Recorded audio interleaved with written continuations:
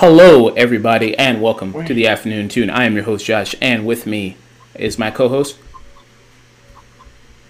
It's your boy, Nick, and it's also his very agitated dog, Bubbles. Yeah, and we got Dust coming in, longtime journeyman of the podcast. How you doing, man? I'm doing okay. Just a little tired, that's all. That is nice, man. I know you've been up a lot all day, and thanks for coming in.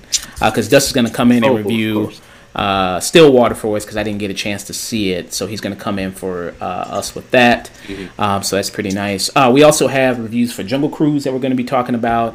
We got reviews for Master of the Universe Revelations. We have also Batman The Long Halloween, the two-parter DC animated movie that came out. And we're also going to discuss some news. We're going to discuss the Ghostbusters Afterlife trailer that dropped a couple of days ago. The Chucky TV series trailer that's going to be on the Sci-Fi Network. Going to send our best well wishes to Bob Odenkirk. He's doing well now. At first, there was some issues that we'll talk about and we'll discuss, but he's doing better. We're also going to discuss everybody's thinking about suing Disney now. Everybody's kind of gearing up. Scarlett Johansson, Emma Stone's possibly. Yeah. Oh, these motherfuckers always think they can sue me. So we're going to be talking about that as well. And also Miranda Maverick. She had a tough match, so it's kind of a controversial decision. She won a fight. Everybody thought she won a fight, except 2 out of the 3 judges in Las Vegas. Yeah, so we're going to be talking about that, controversial decision that kind of happened there. So yeah, so we're going to be discussing that, and Nick is going to be going into depth about that and whether or not, what's the controversy and all behind that. How are you guys doing? I'm doing good, man. Just staying busy. School's about to wrap up in the next couple weeks, so I'm just getting all my research to get for my final term papers. Okay. Dusk, what about you, man? Tired, working on different things, studying on different things, but making time for when I can. It's like showing up on this wonderful podcast. Yeah, and we're glad you're able to make it. That's awesome, yeah, because coming in clutch with that. Green Knight, I'm going to see Green Knight later, possibly tomorrow. I might come in, do a stream that day or Sunday, kind of midday, like 5 or 6 Sunday. Come in for that because I know Green Knight was also I say Green Day, fuck the fucking punk band. But also so I know that's I'd be down for an A24 Green Day biopic. That'd be pretty awesome. I'm also excited for the Green Knight. Yeah, so me as well. I've been looking forward to it. I love Arthurian legends and medieval aspects like that, so I've been looking forward to it. So we're going to be discussing that as well. So possibly Sunday I might come in and do it. I know that was a really highly anticipated movie for a lot of people because I've been seeing trailers for it for a while now, for a long time. I know a lot of people have been pretty excited. A24 has been really upping their game. They either really believe it or they really want to sell it. Yeah. So I'm also very, very interested to see it. It looks very interesting. Dev Patel, so. Looks pretty good, so I'm interested to check it out myself. Dev Patel is already he's pretty proved himself as an actor anyway, so I'm not too worried about that front. Yeah. So to go into our first news topic of the day, we're going to be discussing Bob Odenkirk. If anybody doesn't know, he just had a little bit of an incident on the Better Call Saul set. He kind of fainted, had to go to the hospital, and he's doing well now. He put out a tweet. But it was kind of amazing to see kind of all the outpouring of love and support that he received when this happened. When this happened, you had tons of people come out. Of course, people from David Cross, who he worked with on Mr. Show. You had Bryan Cranston, Giancarlo Esposito from Breaking Bad. All those cast members from Breaking Bad, all come out and just overall, just a lot of people were just going we all want him to just be okay, and. Kind of everybody was kind of supporting him. What did you all guys think when you heard the news with him? Well, I was initially I was really shocked and scared that having health issues this late in life, especially considering that he just did Nobody and got like really in shape for that. But these things happen. I'm glad he's okay. Mm-hmm. Yeah. Dusk? Back from the Mr. Show days, he always seemed like kind of an unsung comedic kind of actor, or just kind of that kind of guy. I'm really happy that a lot of careers actually really just took off thanks to Breaking Bad.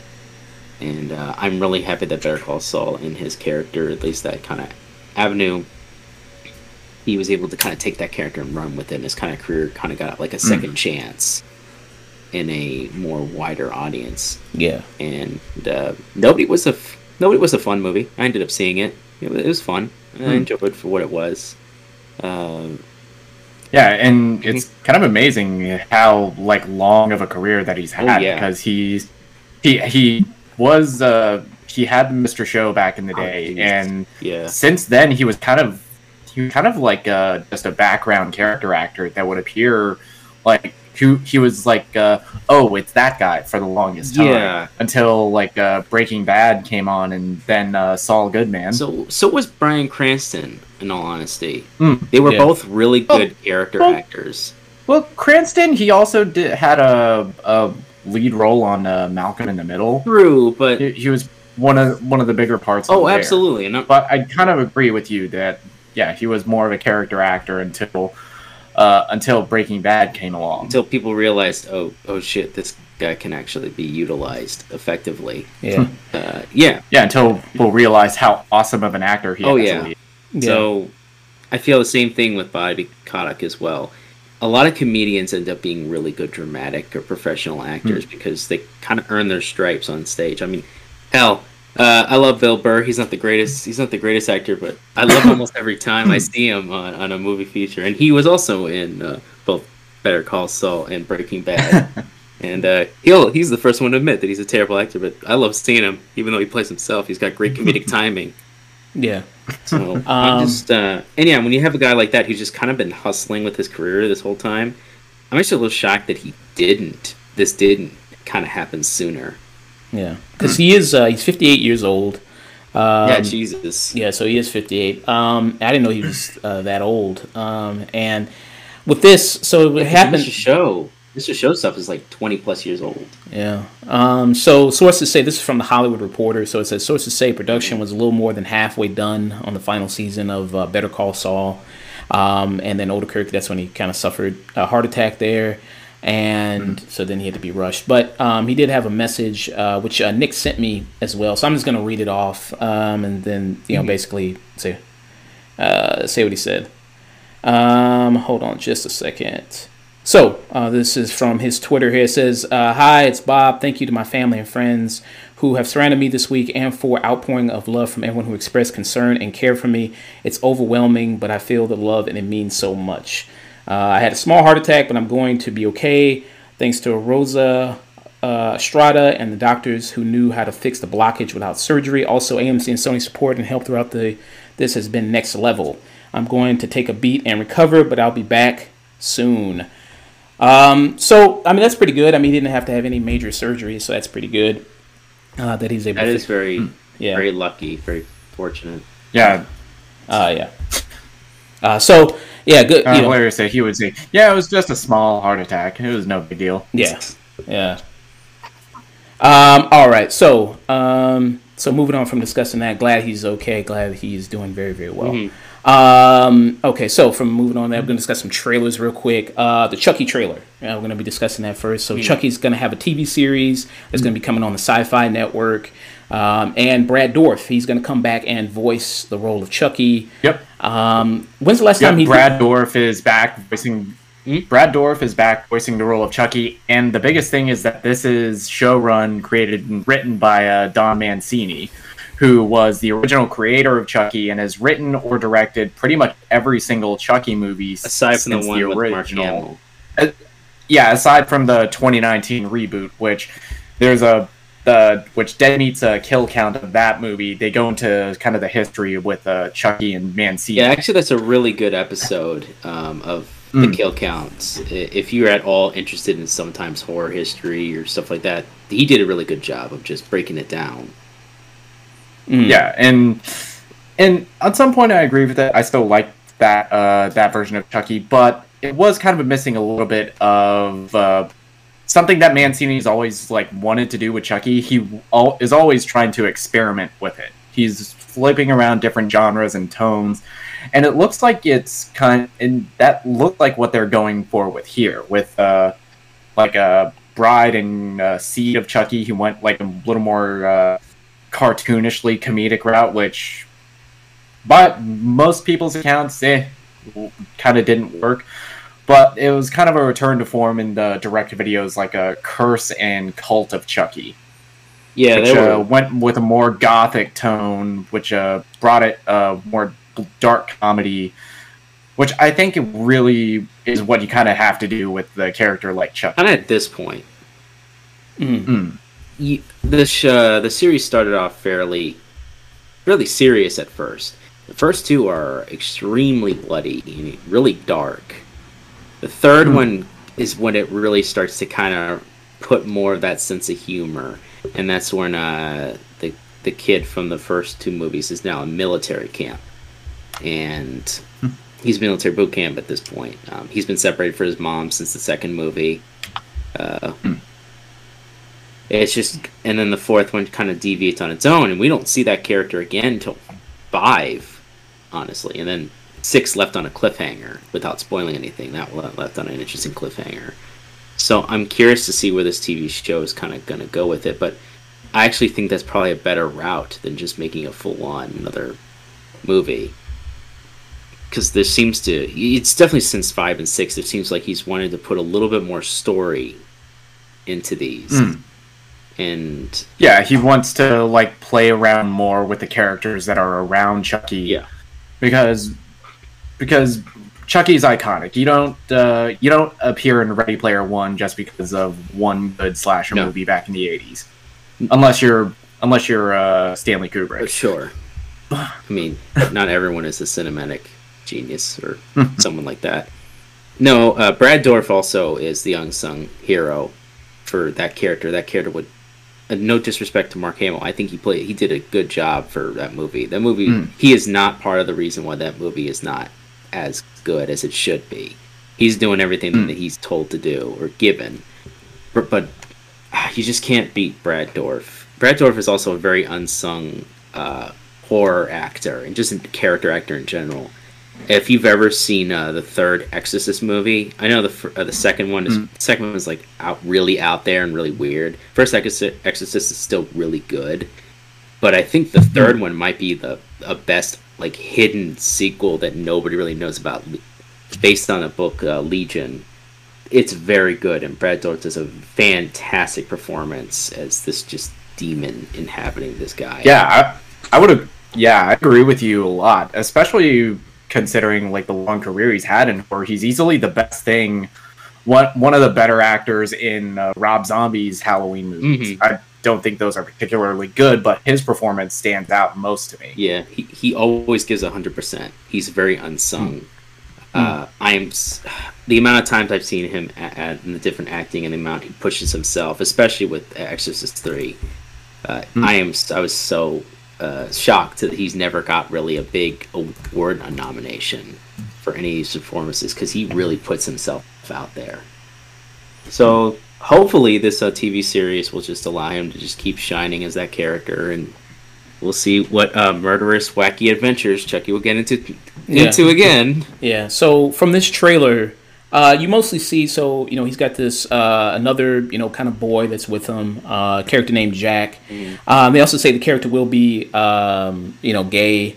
And you see like he's getting bullied in school, and it's kind of like he's going to be assisting Chucky possibly in the crimes as well. Kind of getting revenge on his bullies and things like that. And so that'd be kind of that's interesting. Kind of going like a revenge fantasy. Yeah, revenge fantasy, and things kind of just go, kind of straight from there, like him kind of getting revenge and this thing's going out of control. So that's kind of an interesting new take, because I don't think I've ever seen it where the boy he was with has ever like joined him in his crime. So I think that's kind of a new take. That is very new. Aside from Cult of Chucky, where he acquired this kind of cult around him and this idea. Yeah. Really, actually, or even Bride of Chucky with the Jennifer Tilly character. Oh, true. Yeah, who she's going to be in this as even well. That's kind of hit and miss. Jennifer. Based on the movies we've seen of her, in the most recent one, I'd be surprised if she wasn't. I'm actually really, including that, it's going to be interesting whatever else he pulls from those movies to include in the series, because you could get some interesting dynamics about the other characters who have survived and have experienced and live through Chucky's BS and be like, look, kid, you don't want any part of this. He's just going to betray you eventually. He's a wild... Look, Chucky's a wild card. He is crazy. Like, you don't want to deal with him at all. He's not going to end things well. Yeah. So, I mean... Your alliance... Sorry. Oh, no. No, you can finish. One of my favorite lines from the fourth one where he's... Or no, it's the fifth one. It has to be. It was one of the ones where it's like, screw it.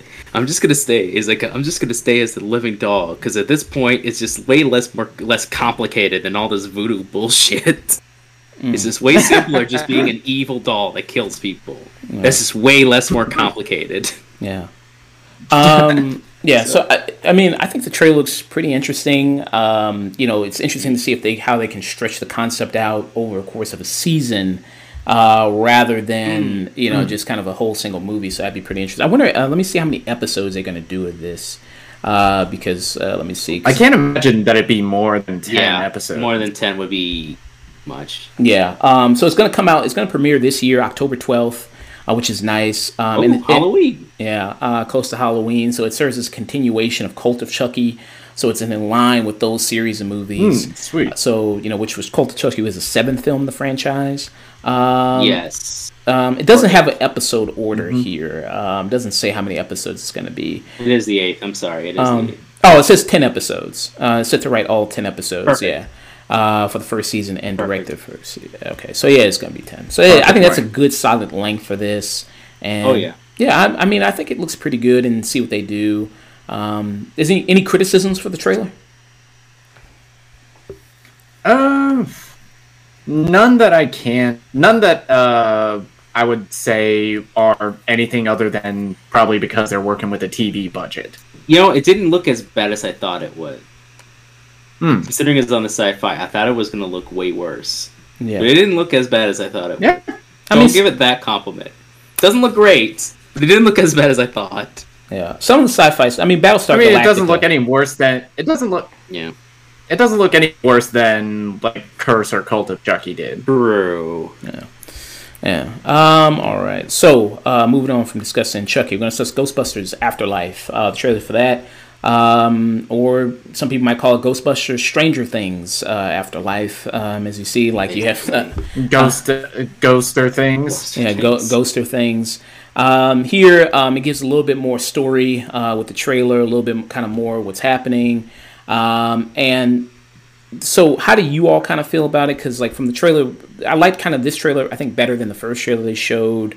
Of course, they're not trying to hide, like, we're going to bring back the other, members of, kind of the Ghostbuster franchise. You have the secretary, the assistant, she's going to be back, and she's going to be kind of part of it as well. What do you guys think about this trailer as opposed to the last trailer? Hello?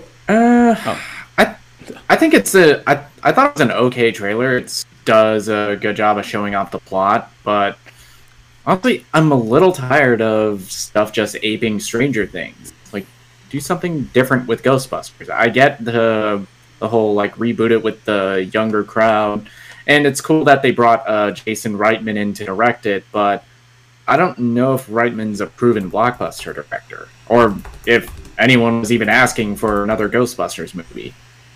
Yeah. Duff?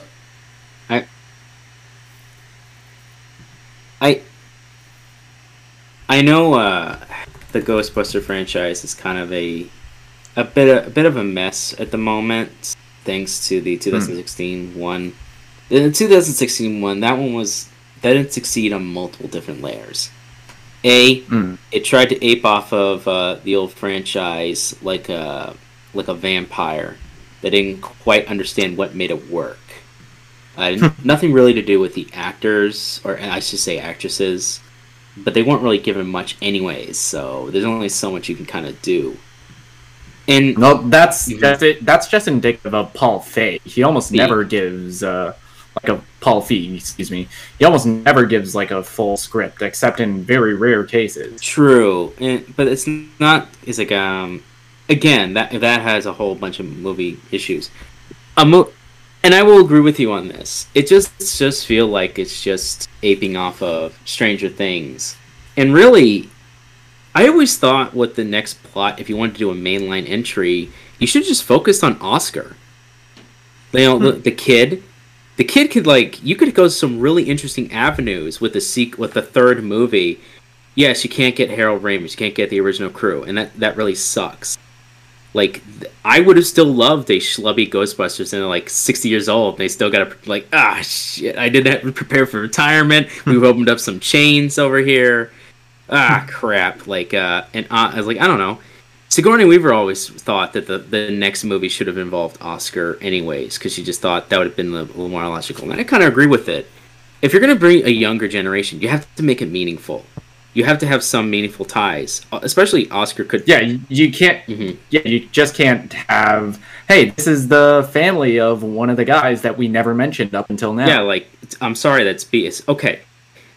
Let's say, you had, Oscar. He was there. And then, Egon and, is what's her name? Who's the love interest in the first movie? What's her name? The secretary. Amy. Right? I don't know. It's been a while since I've seen Ghostbusters. Whatever. Maybe they have a daughter or whatever, and she's really good at science stuff, and then that's how she finds some old equipment, and Oscar, maybe because of his interactions with all that evil dude in the second movie, maybe now he can see ghosts. So he doesn't have to have an EKD, and he's weird visions or other stuff. There's so many cool directions you could go with that. And you could have you can't bring back Harold Ramis, but maybe she's, you could do something interesting and something really sweet with the Harold Ramis Egon character. Really kind of explore that. Expand the universe. Make things interesting. And all I kind of saw was we're going to be in the Echo 1, and it's going to have a sidecar. And then I'm going to shoot a laser at it. Yeah, the Echo 1's going to have a sidecar. We're going to the country when, the city of New York was a huge character in both Ghostbusters movies. Yeah, it's just, it's kind of you're missing the point. The point was never, they're schlubby exterminators, which is about capitalism and abusing capitalism. It's the spirit of entrepreneurship. That's the whole point. Pun intended. And it's you kind of just don't get any of that. That's not the point with this new one. Let's see. So, so you said, what was the name of the receptionist from the first Ghostbusters? So it's Annie Potts. That was her name. I think I said Amy. Sorry. It's Annie Potts. So sorry about that. Also, so with this, no problem. So with the shred, so you see some familiar, you see the Echo 1, of course, Ghostbusters thing. You see the Stay Puft Marshmallow, that's back. So they're doing something with them, except tinier. So it seems like they're trying to make those maybe kind of like toys or maybe little things that you can kids will like, and then maybe they'll buy those. You also see with this as well. You also see kind of connections back to it, like they're watching a YouTube video where they're seeing an old Ghostbusters commercial. That makes sense. I think that feels kind of, pretty, kind of naturally bringing the older stuff in. Is sometimes with these things which you're doing with such a large franchise, a story franchise as Ghostbusters that has so many fans, it's tough to try to please the older people, the newer people. This new one, like you said, New York was such a big part of the Ghostbusters, but New York... It's just that was kind of I think Ghostbusters was just Ghostbusters, and this is kind of trying to be that with something a little bit different, trying to take it to somewhere else. It's okay, we've done New York before, we've done all kind of those things, and let's try to see if we can take it somewhere else and give it a fresher feeling there. And when you say like, well, the first Ghostbusters, kind of was a reflection on capitalism and things like that. I mean, these people, they are moving to this, this smaller town because they are poor. So it's like, okay, we got to go back, to this, kind of smaller town. And, because it's like we don't have enough money to kind of maybe live in the bigger city, like maybe New York.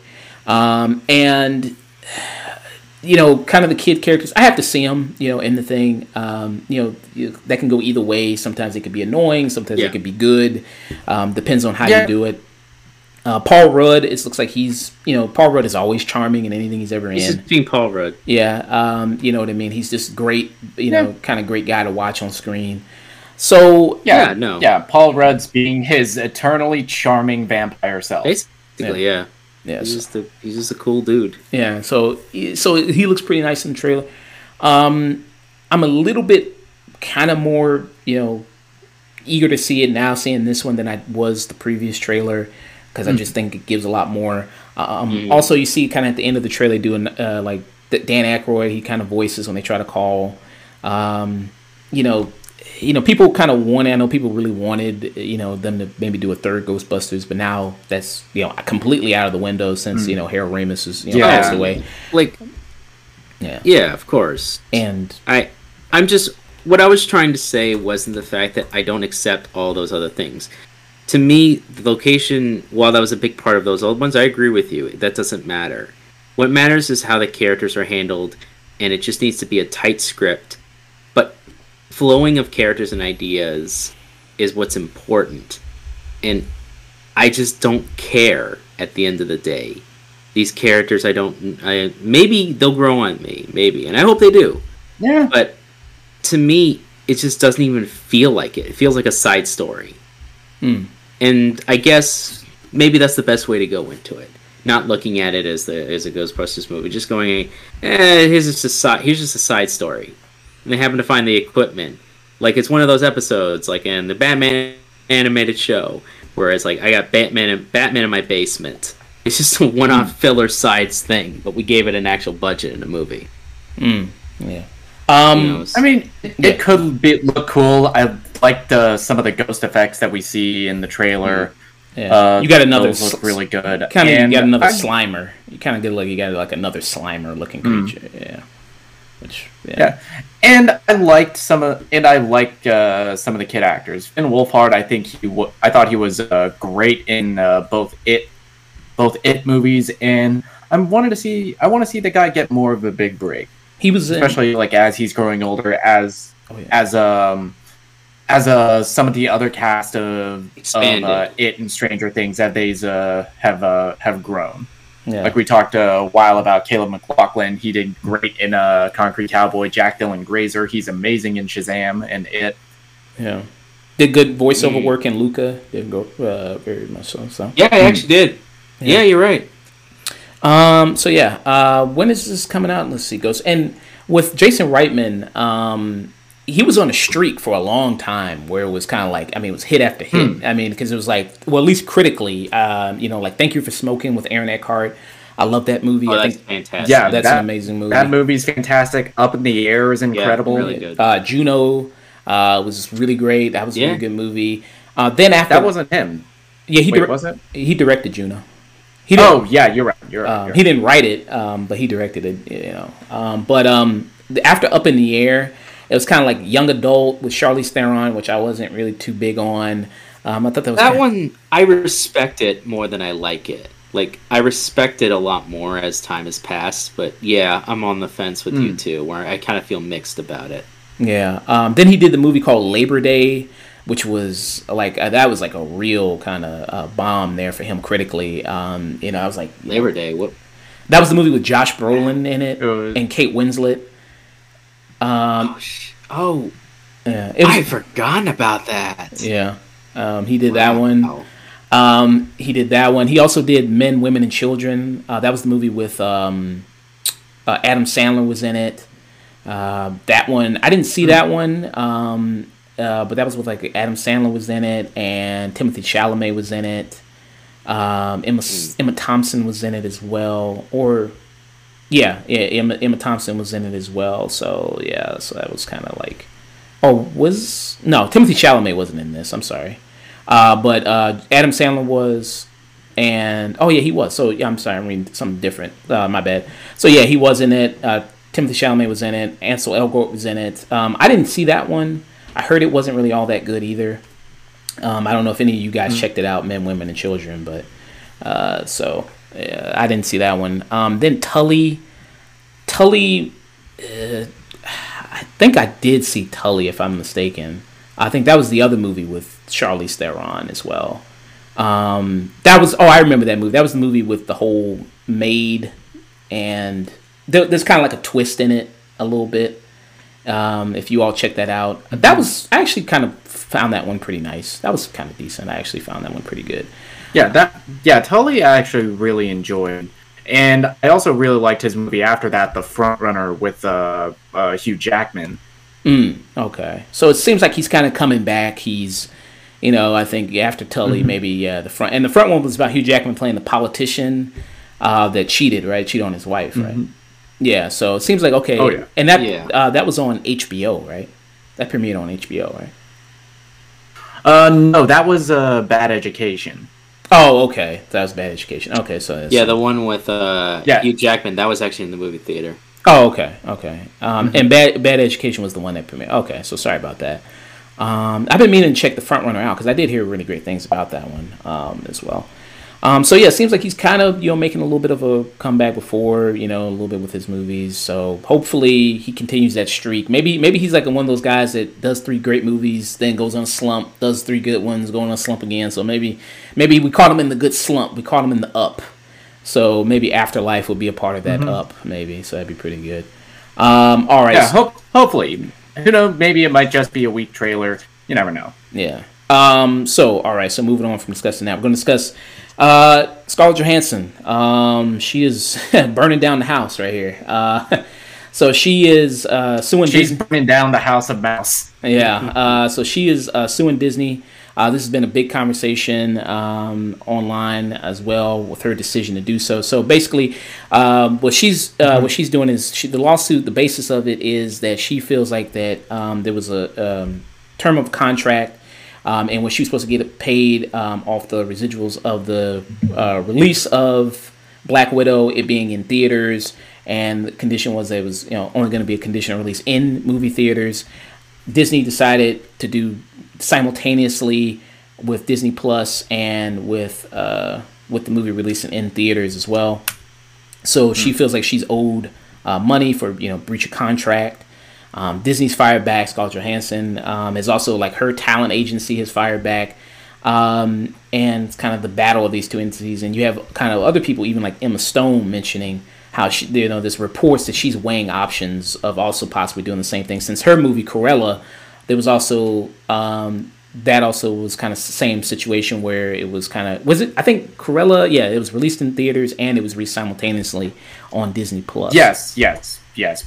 Yeah, pretty much most Disney Plus's Disney's theatrical releases this year. A lot of them ended up going to Disney Plus as well as theaters. Yeah.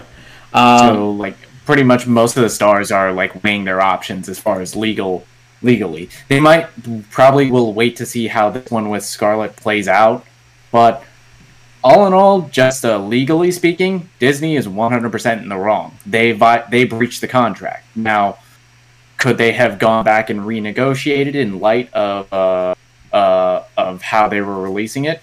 Absolutely. Should they have? 100%. Right. Because this is via Deadline. So it says Scarlett Johansson filed a lawsuit against Disney on Thursday, claiming that the studio breached her contract by releasing the Marvel movie Black Widow on Disney Plus at the same time it was released in theaters. The breach of contract lawsuit, which they have it linked on the Deadline website. You can go and read the lawsuit. If you feel like being Perry Mason, you can go check it out. And was filed in Los Angeles Supreme Court and takes aim at the new phenomenon of studio streaming wars, day-and-date releases in theaters on the streaming platform. The lawsuit claims by steering audiences to Disney Plus, the media conglomerate wanted to grow its subscriber base and boost its stock price. Yet that was at the expense of Johansson, whose compensation would largely be based on box office receipts. According to the lawsuit, while she extracted a promise from Marvel that the release of Black Widow would be a theatrical release, the lawsuit also claims that Disney's financial disclosures make clear that the very Disney executives who orchestrated this strategy will personally benefit from their and Disney's misconduct, as it identifies Disney CEO Bob Chapek equity grants totaling 3.8 times his 2.5 million base salary in 2021, and the primary justification for that award. So, so you have a case. So that's what they're basically saying, that it benefited more them instead of her, even though Disney, they released a statement. And I'll read that statement. Dusk, what do you think about it? Breach of contract. So while they, one of the spokesperson explained especially for the Scarlett Johansson case, a lot of people have kind of been misinformed or trying to make a case like, oh, she's being kind of greedy. She got 20 million already. Yes. But in the pre-agreed contract, it was established that the box office was going to be where the majority of her money was going to come from. Robert Downey Jr. initially had that investment, and then after that was proven to be a success, other actors stepped in, and that became a norm for Marvel contracts.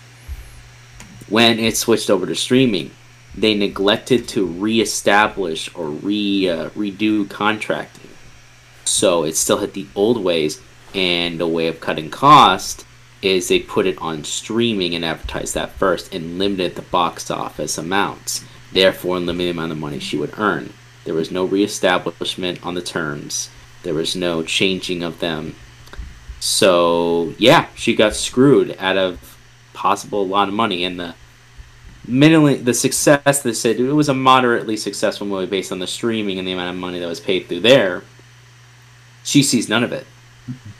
And the mouse is like the mouse is being very cheeky about it and saying, "Oh, well, you made a lot of money through this, and out there the pandemic, and you're asking for all this." No, sir, you breached this contract. You breached contract. You violated terms. You did not renegotiate, and you deprived her of your owed dues. And the percentages that I don't know fully what her contract is. But to me, that's an open and shut case. Let's also not forget, if we're going to move to the Cruella story as well, that same practice there, and doubly so, that movie that was known for very big and flamboyant and very well done. You can have your opinion on the Cruella movie as much as you want, but at least a lot of people say that the outfits were really good. They're really stylized. They're very fashionable. Well, too bad Disney didn't feel the same way, because they gypped that fashion designer and did not pay them their due. Oh, yeah. You can look it up. That fashion designer has not been paid her due, and they were ousted by Disney. That's a big deal. So even then, they have not been properly compensated for the amount and time. So this is not a first time that Disney has shirked on their legal responsibilities on their contracts. Yeah. So if you're going to renege on a contract, be forced to pay the legal responsibilities. Yeah. And don't blame it on COVID. That has nothing to do with it. Well, that was a choice, the decision that you made on it, and you could have renegotiated if that truly was the situation. Yeah. You could have renegotiated. So this is what Disney said. This was their statement. So a spokesperson said, "There's no merit whatsoever to the filing. The lawsuit is especially sad and distressing in the callous disregard for the horrific and prolonged global effects of the COVID-19 pandemic. Disney has fully complied with Ms. Johansson's contract, and furthermore, the release of Black Widow on Disney Plus with Premier Access has significantly enhanced her ability to earn additional compensation on top of the $20 million she received to date." Okay, so well, they're doing a couple things here, I think. For one, I mean, listen, Disney's a multi-billion-dollar corporation. They have no soul whatsoever. Anything that they do, they want money. Everything they do is they want money, and they want to grow money. And when people talk about, make complaints about how much Hollywood and Disney, kind of specifically panders to China, it's because the multi-billion-dollar company wants to make more money. Yeah, shocker. I mean, it's of course they would. It's that's kind of should be that should be what? No. Yeah, that should be no surprise. Yeah, why they want to grow and become bigger. That's why you see them buying up everything from Star Wars to Marvel to everything they can. I mean, they want to become more and more powerful. You know what I mean? They want to be the real life Thanos out here in the movie industry. And so, one, I think they're using obviously the COVID-19 pandemic to paint a picture, which Scarlett Johansson's talent agency, when they put out a statement, they kind of alluded to that, and I'll read that after this statement I make. So. They're trying to use it as cover, trying to say that with the COVID-19 thing, and look how heartless Scarlett Johansson is for not considering, and making people kind of be forced to go out there in the theaters to see her movie when she knew there's a pandemic going on. That's what I was trying to say. Yeah, that's kind of what they were kind of doing with that. And like Dust mentioned before, so that's what they're kind of running with cover with that. I think that that has something to do with it in terms of. Obviously, the pandemic happened, and if you, like Dust mentioned, you could renegotiate the contract and say, listen, we can't release this theater. It's in your best interest not to release this in theaters, because if we do right now, it's going to bomb. I mean, that movie would have bombed if it got released in the middle of the pandemic, a little bit after the pandemic last year. In only theaters. Yeah, it would have bombed. I mean, it probably would have bombed pretty bad. So if you still want to kind of get your compensation for that, which they don't release the Disney Plus numbers to my knowledge. Like Disney doesn't do that. No, they don't, because it's a privately owned service, which I really don't like the fact that they don't release their numbers. Yeah, so they don't release their numbers. So I don't know if there's a way she can get inside and see, and like with the lawsuit, and see how much money they made off of the Disney Plus figures. Legally, if it goes far enough, they're gonna have to show proof. Yeah. So show how much money they made from that. So that was kind of thing. So let me read what Scarlett Johansson, her talent agency, they put out a statement here. Let me go to it real quick, and let me check it out. Hold on. Okay, so this is from her talent agency, CAA, and so they say they have shamelessly and falsely accused Ms. Johansson of being insensitive to the global COVID pandemic and attempt to make her appear to be someone they and I know she isn't. So, I mean, basically the same thing Dusk is saying. I mean, they know what they're doing when they kind of put out the statements like that, what image they're trying to paint. Especially people already think like, well, she's already rich, and she's suing to be even more richer. Who cares? But, I mean, hey, even though she is rich, if you breach your contract, you breach the contract, she should get what she's owed and what the money was. I mean, if that were, if that were you would want your money.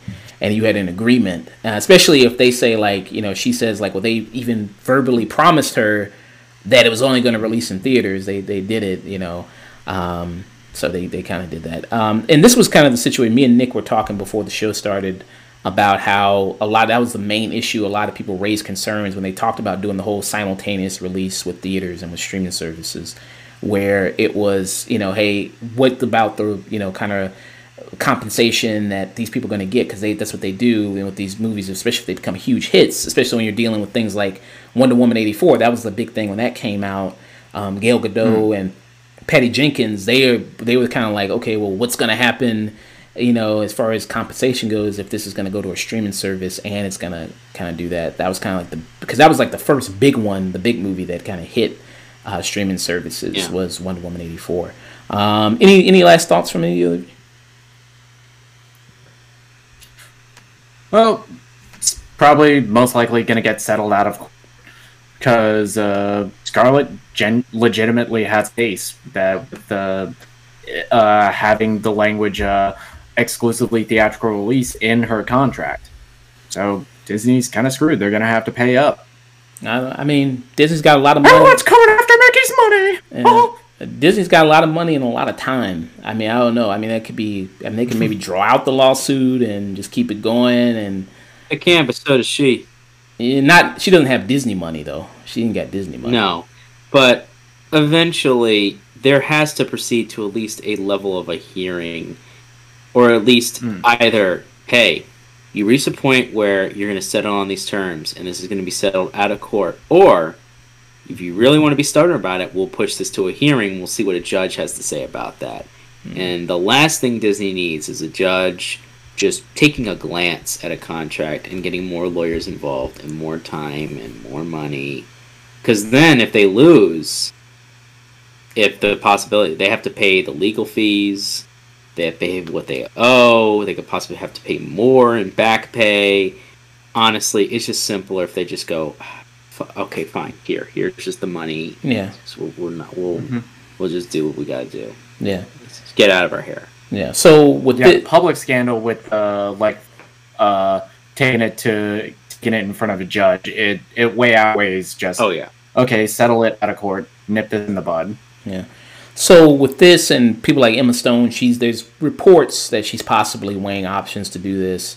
So do you think, first of all, do you all like the whole method of the simultaneous release of streaming services and in theaters? Do you all like that? Just as a consumer, yeah.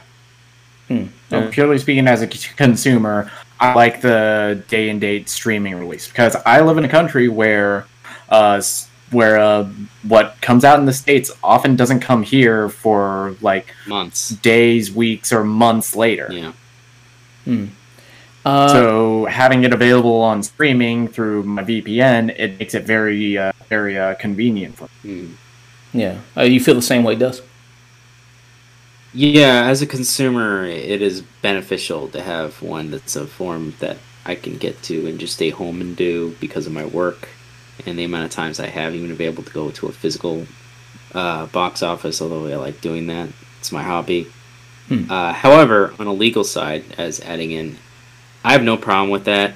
Just make sure your contracts are made sure to protect both parties and it's good and worked out. This all could have just been avoided if they just did what they were supposed to do.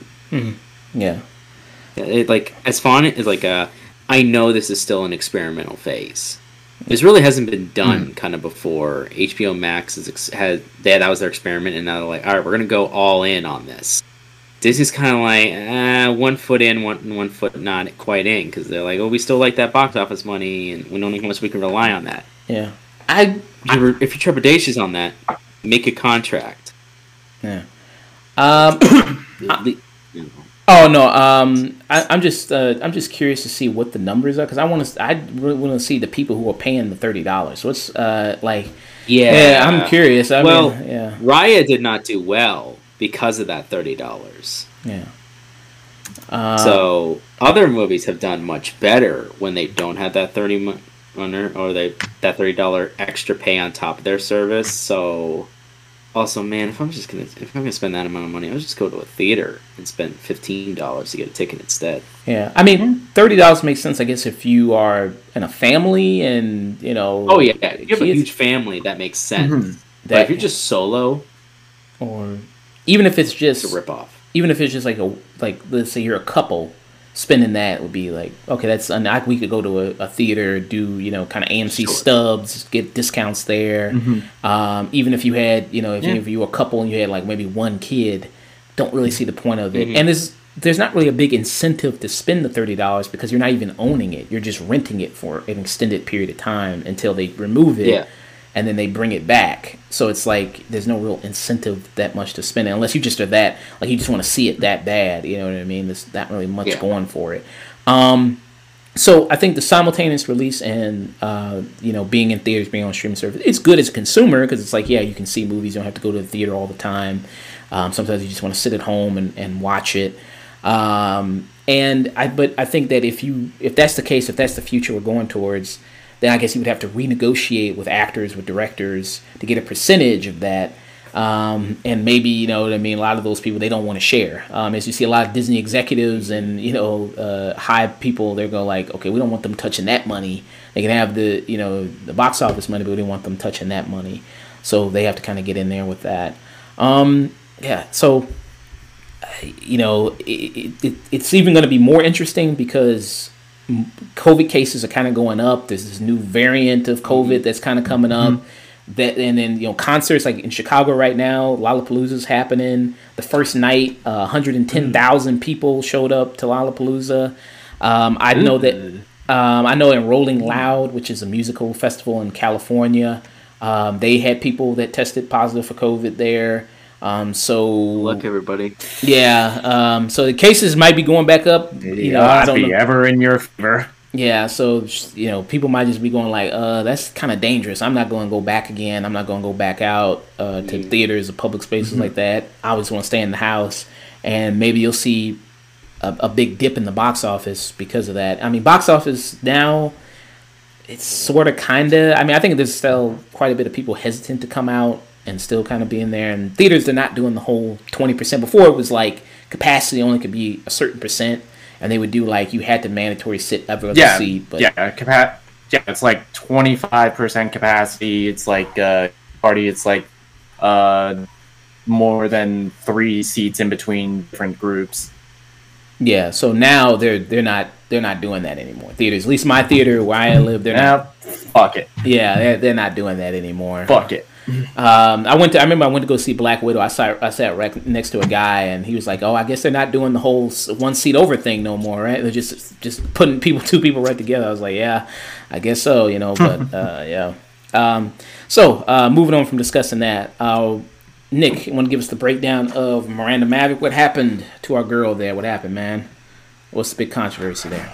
Okay, so last weekend, a friend of the show, Miranda Maverick, she fought number, I think, 13 ranked UFC flyweight Maycee Barber. Barber was coming off of a 2-fight skid, 2 losses in a row, and Maverick spent majority of the fight picking her apart. Every time Barber would come forward, Maverick would counter. She outlanded her. Outstruck her, won the takedown battle, but the fucking judges, I guess they got the 3 blind mice to judge because they gave the win to Maycee Barber. Okay. I'm looking at the scorecard right here. I'm going to pull it up on the screen. Please, God, UFC, don't flag the video when I upload it to YouTube. I hope I can show a flag a scorecard, like Jesus Christ, because we had an issue last video where I tried to do something, and then they were like, and then I didn't even upload the video for 2 seconds, and like, oh, video's blocked. I'm like, God damn, bro, this video not even up for 2 seconds. Gotcha, man. But let's see. So this is all right, scorecard right here.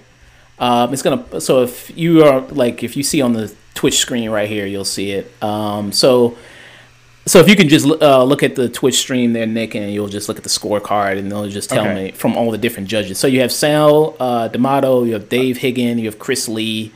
If that's good enough for you, if you can actually see. So Chris Lee, he scored the fight correctly, 29-28 for Miranda, which that was pretty much the consensus. Miranda won the first 2 rounds, and Barber narrowly won the third. Okay. Dave Hayden, 28-29 for Barber. And the last judge, Sal D'Amato, who has pretty much been like the bane of your goddamn existence, fight, and it's going to a decision. He had it 28-29 for Barber. Okay, so this was super tight. This was really, really super tight. It was a close fight, but when you look at the striking numbers, Miranda landed 47 of 143 significant strikes, and Barber 36 of 111. So not only did Miranda throw more, she landed more. Takedowns, 1 of 1 for Miranda. For Barber, 1 of 6. Okay. But control time is listed as 2 minutes 26 seconds, but all of that was latent, and that was just her pretty much laying praying on Miranda. So this article I'm reading right here from Bloody Elbow. It says, according to MMA Decisions, all 21 of the media members who provided scores for the fight, including Bloody Elbow's Stephanie Haynes, Dane Fox, Tim Burke, sided with Maverick, giving her a 29-28 win. Yeah. And of course, Maycee Barber, they have quotes from her. So of course she's gonna say, she won, and say, hey, I won. My hand got raised. Whatever. She says, I don't read Twitter. I don't read comments. I don't pay attention to that. She continued. Oh shit! Yeah. She said, I did what I needed to do. The judges did what they needed to do, and I got my hand raised. That's pretty much all there is to it. So, nah, motherfucker, you got gifted a decision. Wow, gifted a decision. Oh, wow, gifted a decision. And you said, so from this fight, so where does Miranda Maverick go from here? Because I know you said she moved up in the ranks, actually, even though she lost, right? Yeah, I think that might have been a fake article that I saw, but I don't think there's been any real movement in the flyweight rankings. I mean, both of them are kind of like back where they started. I mean, because I think Miranda, she announced that she's switching camps after this fight. She's leaving the House of Muay Thai in Virginia, and she's going to Elevation Fight Team in Colorado, where the main event of that night, Corey Sandhagen, where he was training. Which I think is a great move for her, especially if she can pick some stuff from him. Okay. So what is next for her in terms of fighting? So does she have an outlook of like what's going to be her next fight or what?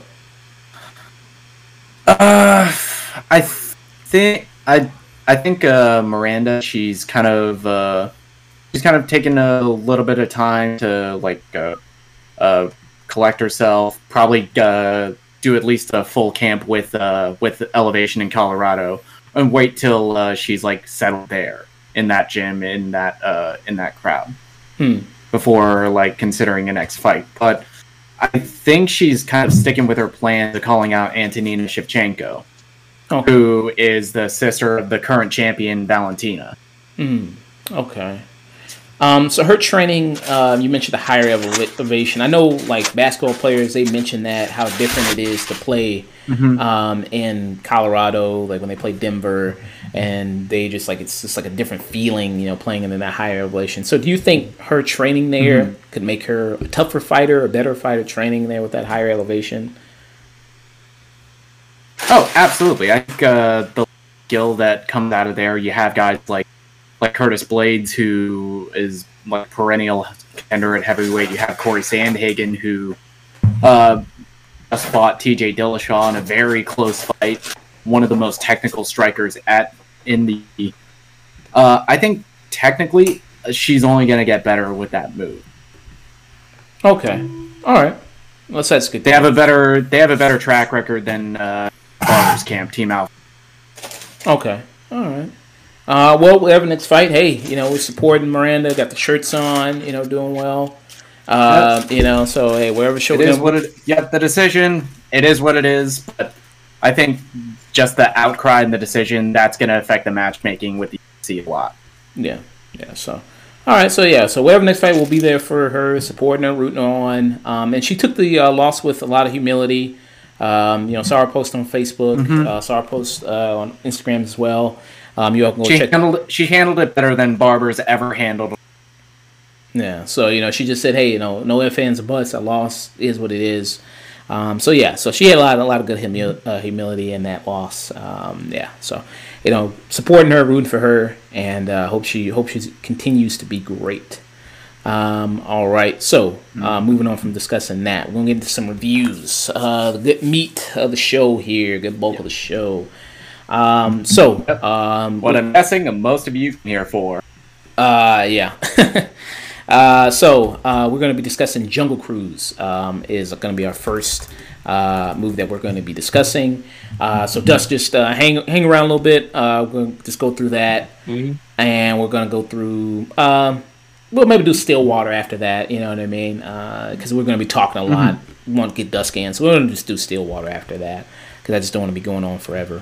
All right. So with this one, so this is based off of the Disney ride. I've actually, I don't think I've ever been to Disneyland. I think maybe I went. Maybe I was super little. I don't think I remember, but I don't think I've ever really been before. Have you ever been to Disneyland? I grew up in Florida, man. Of course, I've been to Disneyland, but I don't think I've ever been on the actual Jungle Cruise ride. But you could tell. Just in like the first introduction, they were definitely playing a lot of Easter eggs with that ride. especially once you introduce The Rock into the movie. Yeah. So from people I've heard, talk about the film who actually have been on the ride and have experienced the ride, there are a lot of references to the film. When it comes to the ride, especially like the Rock's, he always gives bad puns, which is apparently a theme of the ride. Like you hear like really, really awful puns throughout the whole ride. So that's pretty nice. It's like a whole bunch of dad jokes. Yeah.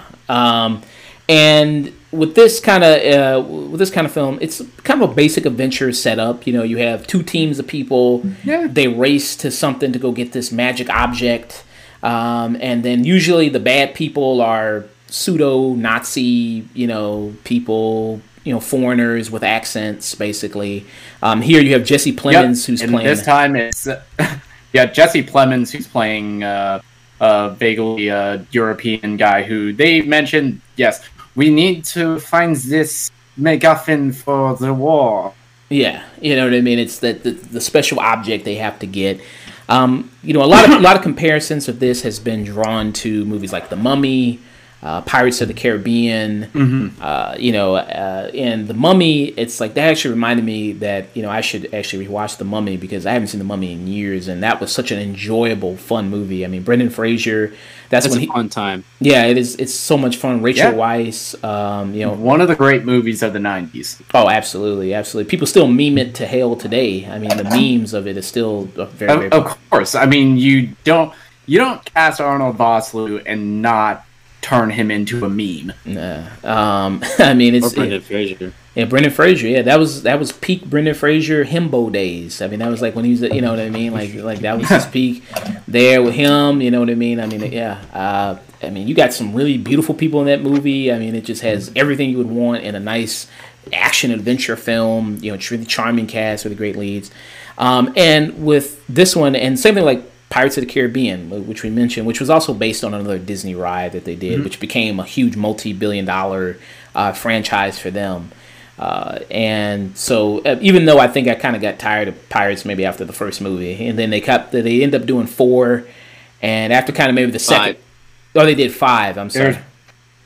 5. Wow. Yeah, they did 5. Yeah. And I know some people were upset, like Johnny Depp. It's like, they robbed him of a chance of getting another Pirates movie. I'm like, really? Did you really want to see another Pirates movie? Really? Seriously? Like, no, man. No, like, I was fine with the 4th movie just being like, all right, we're done. We're just going to do a side story now. Yeah. We're just doing it, and then the 5th movie's like, no. Oh, yeah. Well, tying this shit back up. Yeah, so even though I heard they're going to do another one with like Margot Robbie, she's going to be in it. They're going to have her as the lead now and everything like that. But Jesus. Yeah, they're going to try to reboot it, I guess. So, but anyway, so with this one, so with this one, Jungle Cruise, it kind of has those basic adventure elements to it, but I think it's not on the same level as kind of those things like The Mummy, like Pirates of the Caribbean. I think those were just so much more fun and had so much more kind of going for it in a way. But not to say this is bad or lesser. I think the chemistry between not at all. Dwayne Johnson, between Emily Blunt is great. I think The Rock, you see why he's a movie star. You see why he's had a career as long in Hollywood as he had, and he's been doing movies since basically like he came out like 2007. I want to say like Walking Tall. 2002 I think was The Rundown. The Rundown. It was like 2002 or 2004. Okay. So he's been in it for a while. Sometimes you'll see kind of wrestlers, they'll do the movies, they'll do some, and then they kind of fade out after a while. But he's able to kind of kept propelling up and up and up, in kind of his career, which is kind of nice. And you see why. I mean, he's got all that kind of charisma to kind of lead. And Emily Blunt, I mean, I don't think anybody has really an issue with Emily Blunt. I mean, she's great. Especially, this is a great summer for her because she's just coming off Quiet Place 2, which everybody really liked, which most people liked as well. And, to come to this. So I think it's great for her. Yeah, the only people that have a problem with Emily Blunt are the people that are mad that she wants people to stop asking her about Fantastic Four. Yeah, I mean that was a funny clip when somebody kept asking about Fantastic Four. That was hilarious. You also have Paul Giamatti here, who we just saw. He's in the film, who we just saw in Gunpowder Milkshake as well. It's good to see Paul Giamatti pop back up in movies. I legitimately did not know Paul was in this movie, and I kind of perked up when I saw him. Giving a very stereotypical Italian accent, but he's having a lot of fun with that. Yeah, he's having a lot of fun with it, so that's good for him. You also have, in this movie as well, apparently this is Disney's 80th first openly gay character in a movie, apparently. You have... No, it's like the 109th first openly gay live action openly gay character, excuse me. This is the 100th and something one. So Jack Whitehall plays Emily Blunt's brother in the movie. McGregor Houghton, she plays him. You also have Edgar Ramirez in this movie as well. And so it's a nice, well-rounded cast of people that fill it out. And like I said, it incorporates very much of the ride from it, which I think is very nice that they did that. So it tries to stay true to its kind of roots in a way with doing that, which I think is very fun. So hearing people talk about that and talk about how it references the ride and how it is a jungle cruise, essentially. You know what I mean? They're on a boat. Yeah. They do travel. They go in the jungle. It is kind of, it's a jungle cruise, and so they bring that element there. So I thought that was very much fun. I was kind of disappointed for orchestral version of a popular song. They didn't do "I'm on a Boat." Instead, they did "Nothing Else Matters" by Metallica. Okay, missed opportunity. Yeah, huge missed opportunity there. Next time. And so for like Jungle Cruise 2, which we know is coming. Yeah, because it depends on how big of a success this is. I think this will probably be pretty big because I think it's a perfect family movie to watch, to really take everybody. I think it's I would. Yeah, go ahead. Yeah, it's a great family film. There's nothing, even when it does attempt to get dark, there's nothing that will like scare small children. You could take them to this. I think the CG environment, it looks great, except some of the animals when it's focused on them, they do look a little overly CG. Yeah.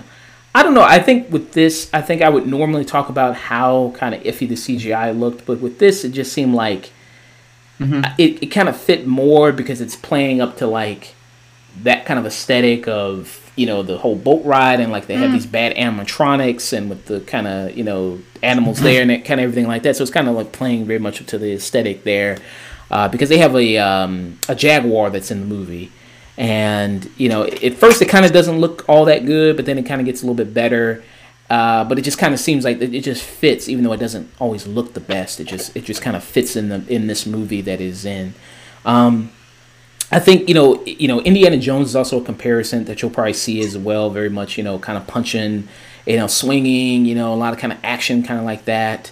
I think Jesse Plemons, he's having a lot of fun, you know what I mean, with the accent, with everything. Oh, he's a great villain. Yeah, I think he's having the time of his life playing this character, doing the accents. I think, he's a lot of fun to watch. He's a good foil, you know what I mean, to watch and everything like that, for a kid's movie especially. For kind of an action kind of kids movie like this, he's perfect. He plays it perfectly. I had a really, really good time watching it. What about you? What are you? I kind of agree with you. I had a lot of fun. But it's you know what you're getting when you're going into it's a Dwayne Johnson family film. The stakes are not really that high. Everyone's going to be fine by the end of the movie. All your favorite characters, they're going to be fine. Yeah. Fine, so it's like a little bit of a lack of tension, but it's just a fun amusement park ride. Yeah, hey, it's based off an amusement park ride. Hey, it's a fun amusement park ride. And it has a good time doing it. Yep, the chemistry with the Rock and Emily Blunt, that's what really sells the movie. And even like the thousandth first openly gay Disney character, even Jack Whitehall, he's like plenty charming in this movie as when he like gets to have his heart to heart with the Rock. Yeah. His character, I don't know if some people might see him as too stereotypical when it comes to kind of his... Which he is. When it comes to kind of his attitude and kind of how he is. He's, I guess, flamboyant, I guess would be kind of a little bit of the word, very much a guy that cares about... No, he's just he's the foppish, proper English gentleman.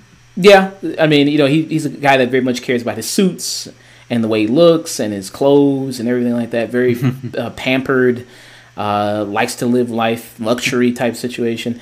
And that's what people bring up the comparison to, like, more of like the Mummy, of how like it's kind of similar to the Rachel Weisz character's brother in the Mummy, because it's kind of like similar. Like he was a little bit kind of weak, a little bit kind of not as brave as his sister was. His sister was more of the kind of the action person, the more taking the initiative in things, and he was kind of not so much into that, not so much into the adventure.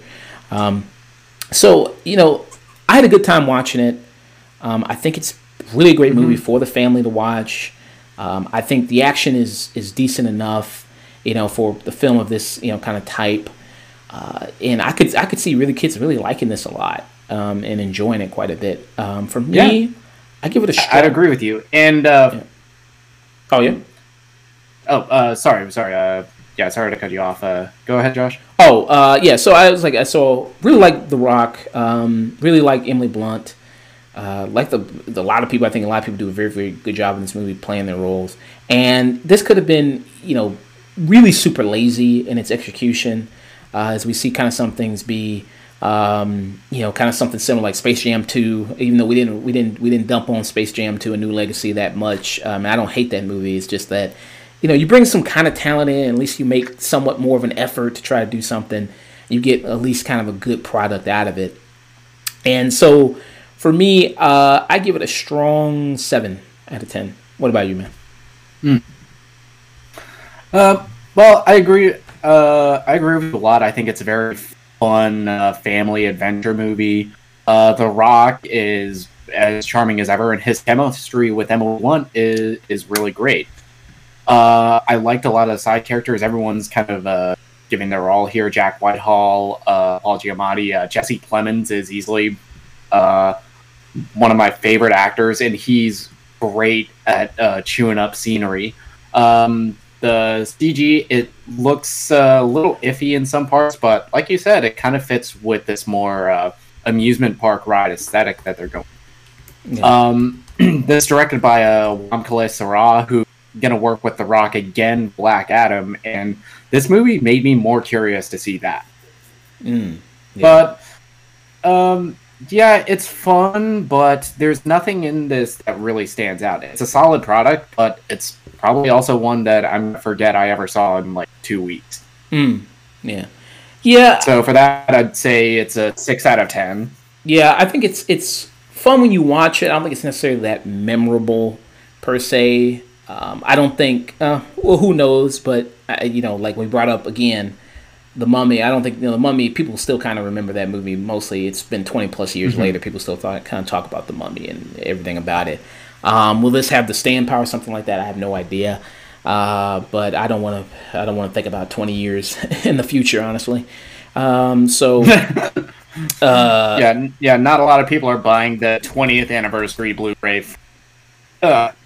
People aren't buying the 20th anniversary Blu-ray cruise. Yeah. But you never know, man. I mean, you never know. People got attached to Space Jam '96. Hey, this could be great for kids. They'll go 20 years later and say, oh yeah, you remember when I saw The Rock and Emily Blunt, and The Rock will still look the same. He'll still be he'll be even bigger actually 20 years from now. He'll be even bigger than he is now. He'll literally just turn into a rock. He'll be the boulder pretty much at that point. All right, so moving on from discussing Jungle Cruise, Dusk, he's got us covered with Stillwater, which is the Matt Damon film. Dusk, lay it on us, man. Alright, so without going into too much details, Stillwater is about an oil worker who works in Stillwater, Oklahoma. I believe his character's name is Bill. Yeah, Bill Bucker, played by Matt Damon. And he learns that his estranged daughter, Allison, is, while studying she is arrested for murder, for murdering her friend, allegedly. And he travels there to, of course, when you hear that, you go, oh shit, he drops everything and goes there, flies out there to find out what's going on. And finds out that basically he's tries to get her out, tries to go through the prison system, tries to go there, and tries to exhaust pretty much every legal option. So he decides to permanently live in France for a while and struggles to clear her name, dealing with the different situations that come with it, like language barrier, cultural differences. I mean, he's a guy from Oklahoma. There's going to be some cultural differences between when you go to France. Right. So he struggles to kind of figure it out, and dealing with the legal system, in particular, like the penal code. He's just not really familiar with that, and he's aided by what's her name? Looking over here. Camille Cotton, who plays Virginie, and her 8-year-old daughter Maya, played by Lilo Saviond. I probably mispronounced that wrong. And he's got to figure out how far he's willing to go in order to free her, which includes doing some not necessarily legal things. I'll start with cinematography. It's all right. The cinematography is pretty good. There's some beautiful shots initially of Paris, or of France, I should say, and it really kind of is really interesting because they show a lot of grime. They really do not really paint France very well. They paint it very kind of rough in some parts, and that's the tone of the movie. To also be fair, early on when he's in Oklahoma, he's working around. He himself is pretty. He wears the same gray hat and all this kind of darker clothes, and the whole tone of the movie is pretty dark, pretty like grimy and kind of dark, and the area she's kind of being held into isn't exactly clean, and she's not especially treated well. And he starts learning things about her that Father maybe should not kind of learn in order to try and free her, and starts questioning some things about himself and some other aspects, and it kind of goes in the gambit. And as nice as all that stuff is, I'm going to be perfectly honest, I watched all 2 hours and 20 minutes of this movie, and it's just not that great. Matt Damon does a fine job for what he's given, but I want to care a lot about her. Really going into spoilers, I can't really explain some of it, but some revelations come up later that you just kind of go, oh, well, that kind of muddies the water a bit in some of the story. This story already has some muddy waters here, and it's not really doing the best portrayal of the legal system and some other stuff. And if you're gonna come at the legal system, you have to come as you got to be like dead center on what you're trying to say. And while it does kind of try to say those things, it's more like a story of how far a father's willing to go to save his daughter. And I've seen Taken, so except without less gun shootouts and stuff like that. Don't get me wrong, there's some tense moments when he's dealing with some unsavory characters and trying to get information, but I don't know, man. I was just not kind of feeling it. I was trying to really get interested in it, and while there's some good moments, I wasn't really into it. You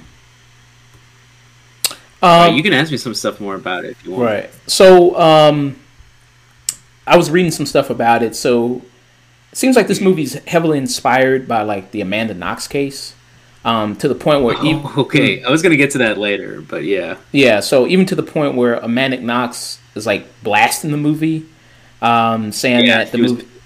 Oh, go ahead. What you say? No, she was pissed. She was pretty upset. Yeah. She says that the movie is profiting off her life. Basically things like that. So, I don't know how much you know about the Amanda Knox case, or if you can kind of draw similarities there between or what. So there is. I don't know exactly if it's a direct parallel. Although when you get to a certain end, near the end of the movie, it does not parallel at all. It kind of goes off in its own territory, for better or worse. But this movie it feels more like a Matt Damon kind of vehicle to kind of show off his more chops on that front. When I was more interested in after I was kind of done watching the movie, I decided to look up more about Amanda Knox and kind of looked at the different stuff. And man, her story is way more interesting. I wanted her perspective. Well, we get some of it. It's mostly from his, and just I really think the movie would have benefited if you saw both sides, what both characters were really going through. Honestly, I think it would have been a great dichotomy, but it does and it doesn't at the same time, because this movie is just focused on Matt Damon and really his life and what the father has to go through trying to prove his daughter's innocence. For example, in the movie, it takes place in France. The Amanda Knox situation, she was actually in Italy. That one I believe was Italy. Italy. Yes, it was Italy. Murder of Meredith Kretcher, who was a fellow exchange student who they shared apartments with. It took about 8 years until finally she was acquitted.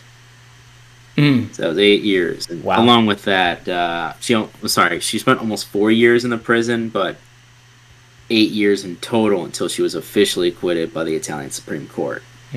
So that's a long ass time. Yeah. 4 years sitting in a prison, and then before that, not. And she's gone on to become like a journalist and an author and writing her own book. And I can see if you were inspired by a story, and some of the choices this movie kind of decides to do, I can see from her point of view how this might be a little insulting. Not to say the movie's bad, not to say the script writing was terrible. It's just the decisions they kind of make, it does feel like they took a little too much, or they tried to kind of focus a little too much, but the inspiration is there. It's like you can see the shape of what they wanted this movie to be, and it almost would have been better if it was more generic. It almost would have been better if it was a bit more generic and less kind of taking inspiration from a story. Yeah. When I saw the trailer for it, Matt Damon, he kind of comes in, and I hear his accent. My initial thought was kind of like, is he doing kind of like this caricature, this stereotype type performance of a guy from like Oklahoma, and coming in, to the foreign area, and it's like, well, I'm going to show people how it's done because I'm a proud American, and I do this and I do that, and does it come off like Matt Damon's performance as kind of corny of being like this American guy from Oklahoma and things like that? So does it come off as there are some tonal moments where it does seem like he's kind of a fish out of water, and that's what they're kind of going for. But the more the movie goes on, the more darker it kind of becomes, and you're just kind of like, well, all right, it's being a little bit more serious now. I don't know what kind of... It's almost kind of... You just kind of forget he has this really weird accent. And you're just kind of like, alright, I guess that's just who he is. But you almost kind of wonder why they even decided to go with that. Okay. It sort of loses its character over time, but... Yeah. At first, I was kind of worried. I was like, oh no. Right. Do you see much of Abigail Breslin in this? So you see some of her. She's there for a bit, and you do get to see some stuff. But a lot of it is just, all right, I learned a little bit about this. All right, I see her. And I learn a little bit more. Okay, and then I see her, and I'm going to try to work out kind of what's going on. It's because the police aren't doing their job, or there's some corruption here and there. At some moments, it's interesting. They kind of dive into deeper stuff. But yeah. Nick, do you have any questions? Yeah. Not really. That's pretty much covered any questions I had about Stillwater. Okay. Honestly, also, go ahead. Yeah, what would you rate it as far as like critically? Taking the movie as it is, and looking at the cinematography, his performance, the couple other stuff, I'm gonna have to give it like a 6. 6. Okay. Maybe 6, maybe even like 5. Ooh, 5. Because Remember, a 5 is average. Okay. On my scale, okay. 5 is average. A 6 is. So my scale, the way I work it is 1 is absolute. It barely saves itself from being 0, which is worthless. 1 is terrible. God, it is like awful. 2 is terrible. 3 is bad. 4 is slightly below average. 5 is below average. Okay. 6 is slightly above average. 7 is good. 8's great. 9's amazing. 10's perfect. Okay. All right. So it has some moments where it's slightly above average, but I really can't give it any more than that. Especially with some of the stuff they kind of do, and some weird choices they kind of make. Without really going into detail, I can't really go into it, but it's just, especially that ending part, where you want to feel sympathy for this daughter character, and if they wanted to follow this Amanda, if I was Amanda and I took a lot of aspect from this character, what they decide to do at the end, and a twist reveal, kind of, sort of, with her character in particular, is really screwed up and is really insulting. I would be insulted if I was her, and I know she was already insulted just from the idea. But I would also be kind of insulted from what they assume. If you want, I can go into spoilers, but well, I kind of want to see it. I want to see it. I want to check out what you're talking about. Make up your own mind. But for me personally, based on I've seen better stuff. Matt Damon does a fine enough job of what he's given, but there's like so much potential here, and it's just, if I kind of just wish they just dropped the whole illusions and just went harder almost. Okay. All right. Either go harder or almost kind of like Old Boy. Go Old Boy. Get some balls. Go all the way. So you want to see? Is it that you want to see more just like straight up, kind of more hard boiled action, or like more? Not necessarily hard boiled action. I wanted to just see. I wanted to see both. I wanted to see what the character, his daughter, was kind of really going through at the same time. You do see some of it, but I wanted to also see what they're both, because they're both strangers in a strange land. And there is some, okay, we're learning through this. I'm trying to deal with all these different barriers. I'm trying to deal with it, and I feel like there's a greater story that could be told with that avenue. And it just really just isn't done in this movie. Okay. And the allusions to, like, taking away the allusions to Amanda Knox out of the equation, I just can't give it anything above a 6 out of 10. Okay. All right. Okay. If people enjoy the movie more than I did, that's great. Happy for you. But just for me, it's just a 6 out of 10. I can't give it any more than that. Okay. All right. Sorry, Matt. Oh no, hey man, it's your review. It's your opinion. Right. Yeah, it's your review. I haven't seen it, so I can't comment. I haven't seen it. Can't give my opinion. I imagine if you saw it, you might agree with me, but you tend to be a little bit nicer, so you might give it a 7. But I just can't. Okay. What do you think Nick would give it? Nick? I think he's kind of in the middle. I think ultimately he'd probably fall on the 6 out of 10, though. Okay. Honestly, I think you'd fall. You'd be like, it has some good parts, and I like to kind of like this, but at the end of the day, it didn't do enough of those good stuff. So 6 out of 10. Okay. Holy shit! That was a spot on impression of my critiquing style. I told you, man. I listen. Yeah. That's why you bring me on the show. Right. That's very true. All right. So moving on from discussing Stillwater, you want to do Masters of the Universe, or you want to do Batman? You want to do that? Masters. Let's talk Masters of the Universe. Let's piss off the man babies real quick. Okay, so you have Masters of the Universe Revelation. So premise of this is the War of Eternia begins again, and what we may be the final battle between He-Man and Skeletor may be the final battle between He-Man and Skeletor. So He-Man, of course, kind of long-standing pop culture animated series. It started in the 80s. I actually looked it up. So it only had like 2 seasons. I was like, wow, people were really fell in love with the show in 2 seasons. That's something. I mean, to leave that much of an impact on people, even though you were on the air for 2 seasons. And I've never seen He-Man. He-Man was kind of more. Seasons are usually longer too back then. Don't forget. Yeah, very much so. Yeah, animated. Yeah, especially for animated shows. And there was She-Ra in addition to that, so he also appeared on She-Ra on occasion. Yeah, how long did She-Ra last? Did you know that? She-Ra lasted, I think, additionally, and also 2 seasons. Okay. So, like we discussed before, like when G.I. Joe, when we talked about that, it was more of an 80s thing. I really didn't have a connection to G.I. Joe, just like I don't have a connection to He-Man, because He-Man was also like an 80s thing. I do know of He-Man, of course, like because a lot of references get talked about him in pop culture, the power of Grayskull, and I have the power and all that stuff. You know what I mean? He's very, very big, and stuff. And I do know of She-Ra, especially because She-Ra did make a comeback also very recently, a couple of years ago. They did the whole She-Ra cartoon. I know people had issues with that, supposedly. So a lot of people had issues with that. They brought that back. That was the 2018 series that came on. That's not still on, right? That's off.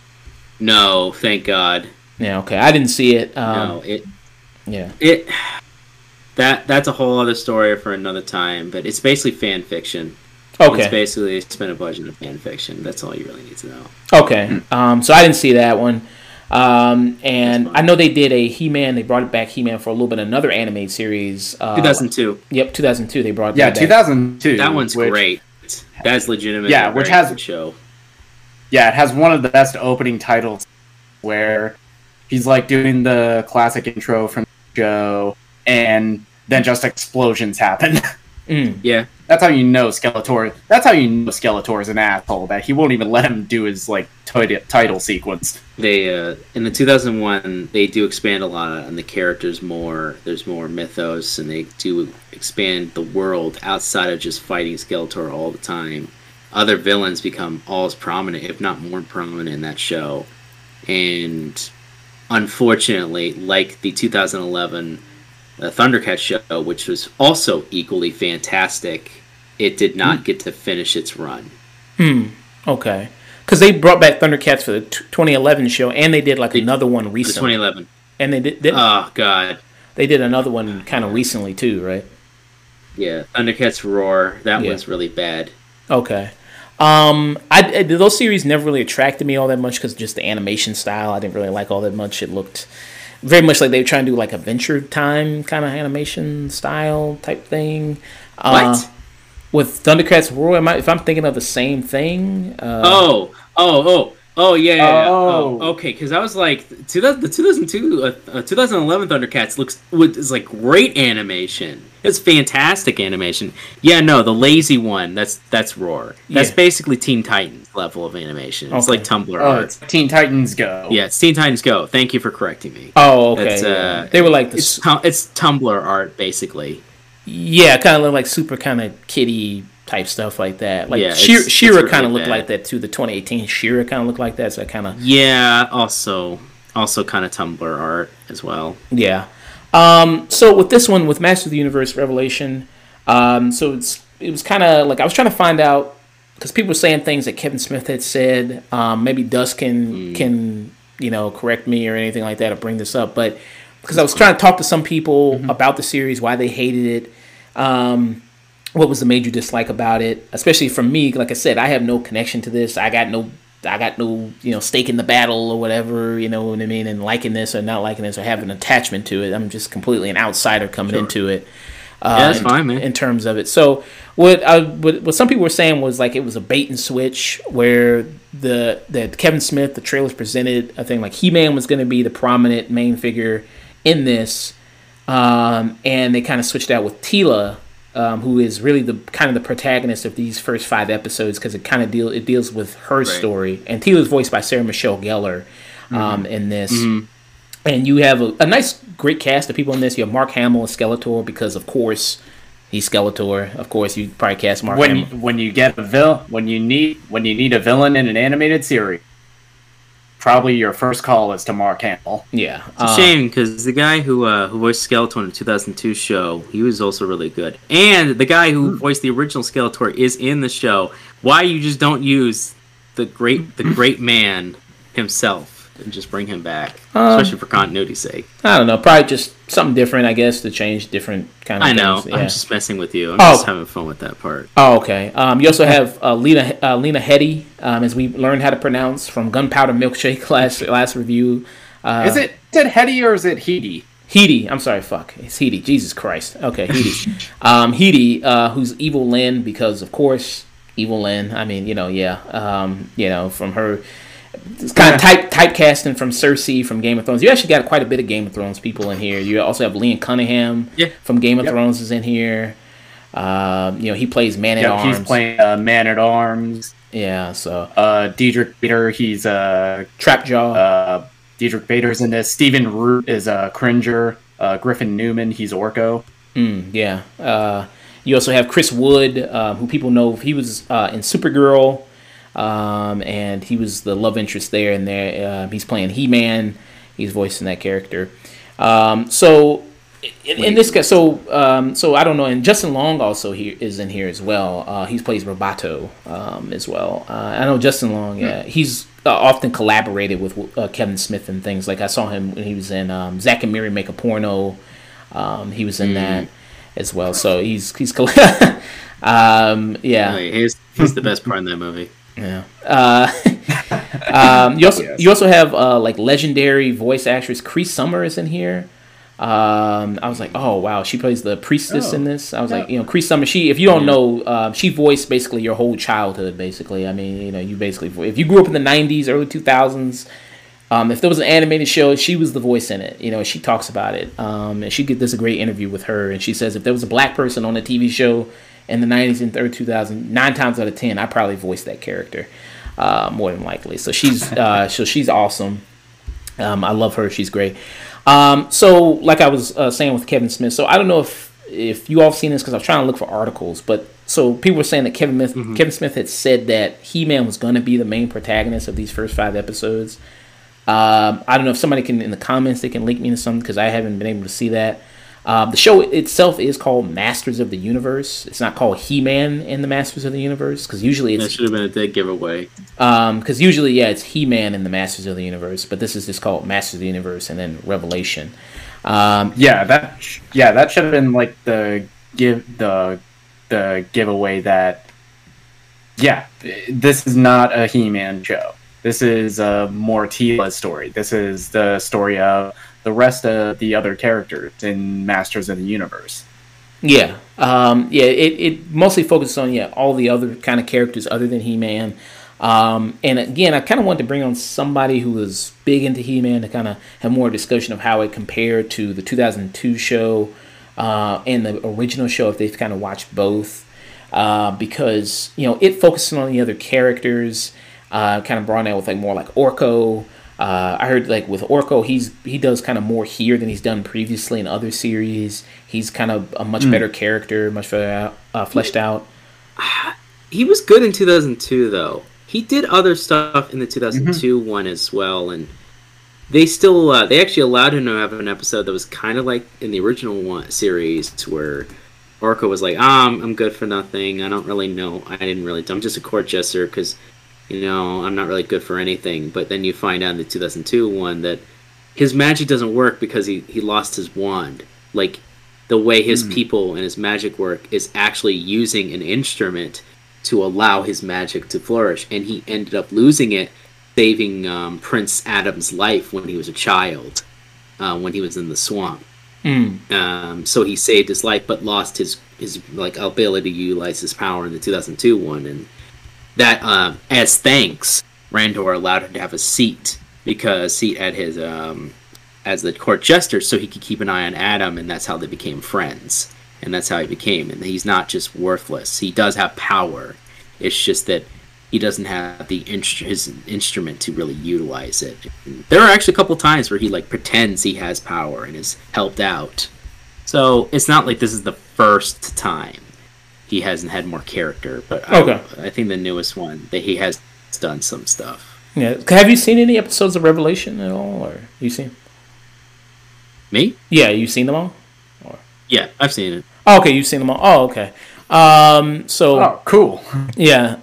So with this one, so like I said, mainly focused on Tila. And I know some people were talking about she looks kind of mannish or something like that, or like where like she really does. I don't know. I don't see that at all. I don't like when I was watching it. I think she looks like a woman to me. I mean, I don't really see much. I mean, yeah, she's got kind of. Yeah, she looks like a woman that fucking works out. Yeah, I mean, she's... Yeah, no, I'm not saying that's necessarily a bad thing. I'm looking at it from the original series in the 2002. I thought 2002 was a better representation of... She's still a warrior, but she was more like, oh, I've got acrobatics and other stuff. Then again, by the time you've gotten to this point, she's become... by the first episode, she's made a man of arms. So, hey, man, you trained a lot. You trained an awful lot to receive that role. Can't blame me for getting gains. Yeah. So, yeah, it kind of opens with that. I really can't. And you kind of the big thing that kind of sets off this episode, it sets off the series, really, is that, He-Man, he does die in this. And, she finds out that He-Man is really Prince Adam. So it's, secret identity type situation. Here, and then she kind of finds out this kind of thing, classic kind of storytelling you deal with somebody with a secret identity is that, oh, you lied to me all this time, Prince Adam, was He-Man, I never knew, which, I mean, it seems kind of obvious that he was He-Man. I mean, it's not like that was a dramatic... It's the Superman. Yeah. So... I mean, just add like a foot in height and like 50 pounds of muscle. Yeah. Yeah. It's the same dude. Yeah. Didn't even change his hair. Same kind of hair. Yeah, but like I said, it's just got that's the logic, just like Superman logic. Even though at least Superman put on some glasses, he could at least, I don't know, put on like at least kind of put his hair in front of his face a little bit. Did the mop top look, kind of maybe did the Beatles look. So they find out, and then kind of mostly a lot of people knew except for her, and she just feels incredibly betrayed, lied to, so she kind of sets off on her own adventure. How did you all like Tila as a character and following her? And as someone who's seen kind of the older series, how does she compare to depictions of her from the older series? Dust, you'll probably be able to speak more to like how she is compared to the other series, but just watching this series alone, I really dug her character. I do think the script suffers a little bit of that problem with characters explaining exactly how they feel with dialogue instead of, I really trusting your audience to like gather that. I really appreciate you putting that out there. But that being said, I think Sarah Michelle Gellar does give a great voice performance, especially when she's able to play off other characters like Orko or Evil Lynn, especially Man at Arms. Okay. Dust? My problem with the show isn't the voice acting. Everyone who does the voice acting does a great job for what they're given. My problem is what they're given, how the characters react to this world, the continuity even before. They're treating themselves as a sequel to the original 1980s. So much so when that trailer came up, I was actually shocked that like for the first time in 40 years, like you're gonna see He-Man again. I'm like, but the 2002 show, they're like, we're gonna forget that. We're gonna forget that really great reboot. It's just us now.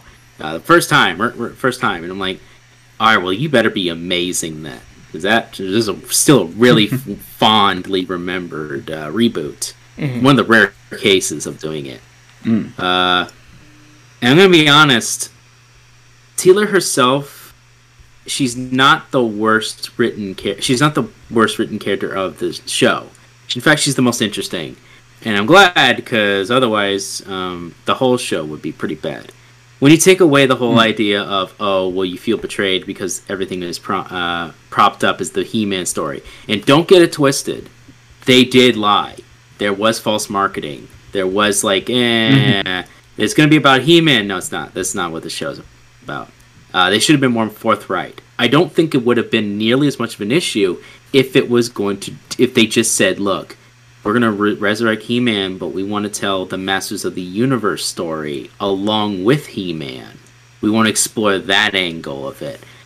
Tila had a great storyline in 2002 one that unfortunately didn't get to full fruition, but she had her own character and journey to go on as well. It was interesting. With this, it felt a bit more contrived, and my problem also is with continuity within characters. Like, He-Man, yeah, she's upset. Oh, Adam didn't tell you. Adam didn't tell a lot of people. His parents didn't even know, which I call BS in one of the episodes where she gets upset, Adam's mother, and she tells the king, "Don't you realize our son is dead?" I'm like, yeah, but you don't know that. You legitimately, from the original show and in the 2002 reboot, you don't know that He-Man is also Adam. The only people who know who He-Man and Adam is Man-at-Arms, the Sorceress, Orca, and Krimjar. That's it. Those are the only people who knew that He-Man and Adam were the same person. There's 4 people. But they're like, no, more people knew somehow, except for Tila. Like, no, that's kind of already, like, it's kind of destroying a little bit what was already built up. That's already off to a bad start. But I let it go, because, it's a new show, new stuff. You're going to figure out what's going to go on. And I don't know about you, Nick, but yeah, the jury's kind of interesting. They kind of do some weird stuff with Skeletor and Evelyn and what their actual desires are, and I kind of don't like the way that Tila kind of acts like she was owed of anything. Like, oh, I was owed an explanation, Adam. I was owed this for whatever. I'm like, no, you're not. That's at least my problem. It's not necessarily that the actress or voice actress isn't doing a bad job, but just the way the show is written and the way the show is handled. Sometimes. Okay. So do you think the main weakness of the series, both of you all, is the writing? Do you think that's the main weakness? And that, I know Kevin Smith, I mean he's kind of, hit or miss, to say the least, in his projects when it comes to, things he's done, and and I know Kevin Smith is a big nerd, and he's an all-around lovable guy. I think Kevin Smith is. It seems like he's one of the genuinely nice people in Hollywood, like him, Adam Sandler, Paul Rudd. They seem generally just like nice guys that you would kind of like to hang out with. As far as quality of stuff that he's done, yeah. Oh yeah, Kevin. Yeah, I like Kevin Smith as a person. I don't think he's that great of a writer. Correct. Because even the comic stuff he's done, his Green Arrow is good, but his Batman stuff is mediocre. A lot of his movies are hit or miss after the original iteration of the View Askew universe. Yeah. And I know he's going to do Clerks 3. He's working on that right now. Honestly, as long as he eases up on the dope, maybe gets a little bit more testosterone in his system, and I'm being completely serious. I think a lot of people are harping on him because he cries and stuff and whatever. Guy had a heart attack. His daughter put him on a diet so that he could stay with her, and he's like, all right, whatever. And that unfortunately produces a lot more estrogen, so he's a little bit more emotional than he is. I mean, he might need just some more testosterone supplements to help him out, even keel his from that supplement. But honestly, as long as he just hangs out with his friends, talks to people, that's cool. Yeah, I think he's a fine enough guy.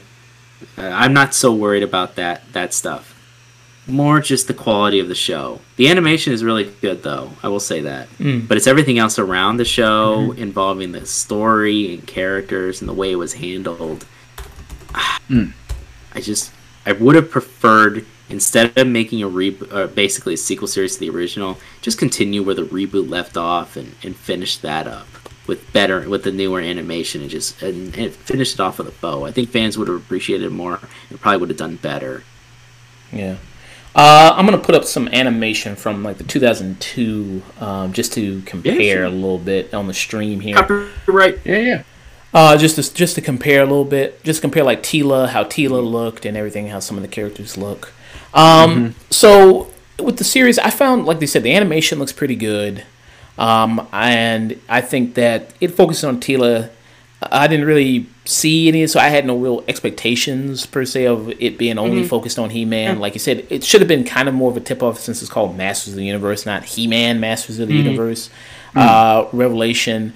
The story, the way it kicks off of kind of this, like she was lied to, and now she's setting on for her journey, like you said. Her kind of feeling like she's not owed anything at all. I don't know. I mean, that happens a lot in comic book storylines, superhero storylines, where a person, it's like, what sets off, like, sometimes that's. Oh, good. Yeah, that's par for the course for pretty much any story involving a secret. I too, and that's also a pet peeve of mine anyway. So it's not just isolated to this show. Yeah. Because there's better ways to handle a scenario like that. Yeah. I mean, it depends on how you write it, how you do it. Absolutely. And things like that. But yeah, in this situation, I didn't have much of an issue. It made me normal like I would, because, I mean, you are fighting alongside someone, and your life, kind of entrusting in this person. So, I think it has that kind of maybe angle to it as well. Especially, so I think it kind of has sort of that type of angle as well to it. And I think that, throughout the show, there's only 5 episodes, so it's a quick watch. In terms, it's only only 5 in this first part. In this first part, they're going to release the other 5. Part 2 is going to come out. Yeah, which I'm kind of a fan of that model. Yeah, I prefer the first 5, discuss, have some fun, and then finish it off. Yeah, I mean, I don't know. I think releasing all the episodes, given how people were reacting to the first 5, would have been better if they just dumped maybe all the episodes. Because but the way the 5th episode ends, it works better as a cliffhanger for the next 5 episodes. True, I can see that. Yeah, because when people say, like, well, they were lied to, like, He-Man's not in this, so he's in flashbacks. Well, obviously, he's going to come back because there's a second part. They're not going to completely just get rid of He-Man and everything like that. So, when people say that, it's like, well, there are 2 parts to it. Yeah. Ultimately, again, it's just the marketing that kind of failed that aspect of it. Okay. I don't think it would have pissed off as many people if you just said, hey, guys, we're going to do this cool little story. We're going to try it. And then you could take it on its own merits, like I'm taking it as it on. I'm not even trying to attach it to the 2002. I'm just taking it as is. And I still think there are issues with the show by itself. Okay. But, that's just my feelings on it, just looking at the show in general. Okay. I don't know how Nick feels about it. I'm actually kind of curious what did you kind of like about it? I want to hear your perspective. Yeah, for me, I liked I had not seen any of the 80s animated show, and I only vaguely recall bits from the 2002 reboot. So I was able to just watch this series on its own, and I had a lot of fun with this. I love the animation. I think the voice cast is stellar. And I liked that you're focusing more on some of the side characters that, on paper, are just going to be, the silly side characters. Like Eva Lynn, I really appreciated her arc, even though her name is literally a pun. Yeah. And I like how the show pokes fun while paying tribute to some of the sillier aspects of the 80s show. Like, they make fun of the bad puns, the very alliterative dialogue. And it's all done in earnest, which I really appreciated. Now, I do think the script at points, like that issue I had before, like, characters explain in dialogue how they're feeling. It's like writing 101. I mean, come on, Kevin Smith. You've been writing nerd stuff for, like, the past 30 years. Yeah, first rule in anything, show, don't tell. I enjoyed it a little bit less than I think you did, Nick, but I did appreciate the animation. I did like the voice acting a lot. I think all the choices made sense within who they were given, but the material in which they were given, that's where my problem is. And it's also, I don't appreciate, there's some jabs in there and some SJW stuff that feels just kind of like, why is it even in there? Why'd you kind of throw it in there for it? It's not even for, I'm against kind of some of that stuff. It's just like, okay, why are you throwing in that part that has nothing to do with the character? Like, oh no, Skeletor's story about why I got my face, it's like one of my face melts and why I'm evil. And I'm like, yeah, we know why you're evil. There's multiple different backstories to why you had your face melt off and why you're evil. That additional reason. Did they even like address that in these first 5 episodes? So no, they did, because remember at one point, he's going like, like, what woman could ever love a face like, oh, come on, man, don't make an allusion to that. That was more. I read that more as just like he's being a dick, because that's what he does. True, but I don't put it past these people nowadays to don't slide little shit like that in there.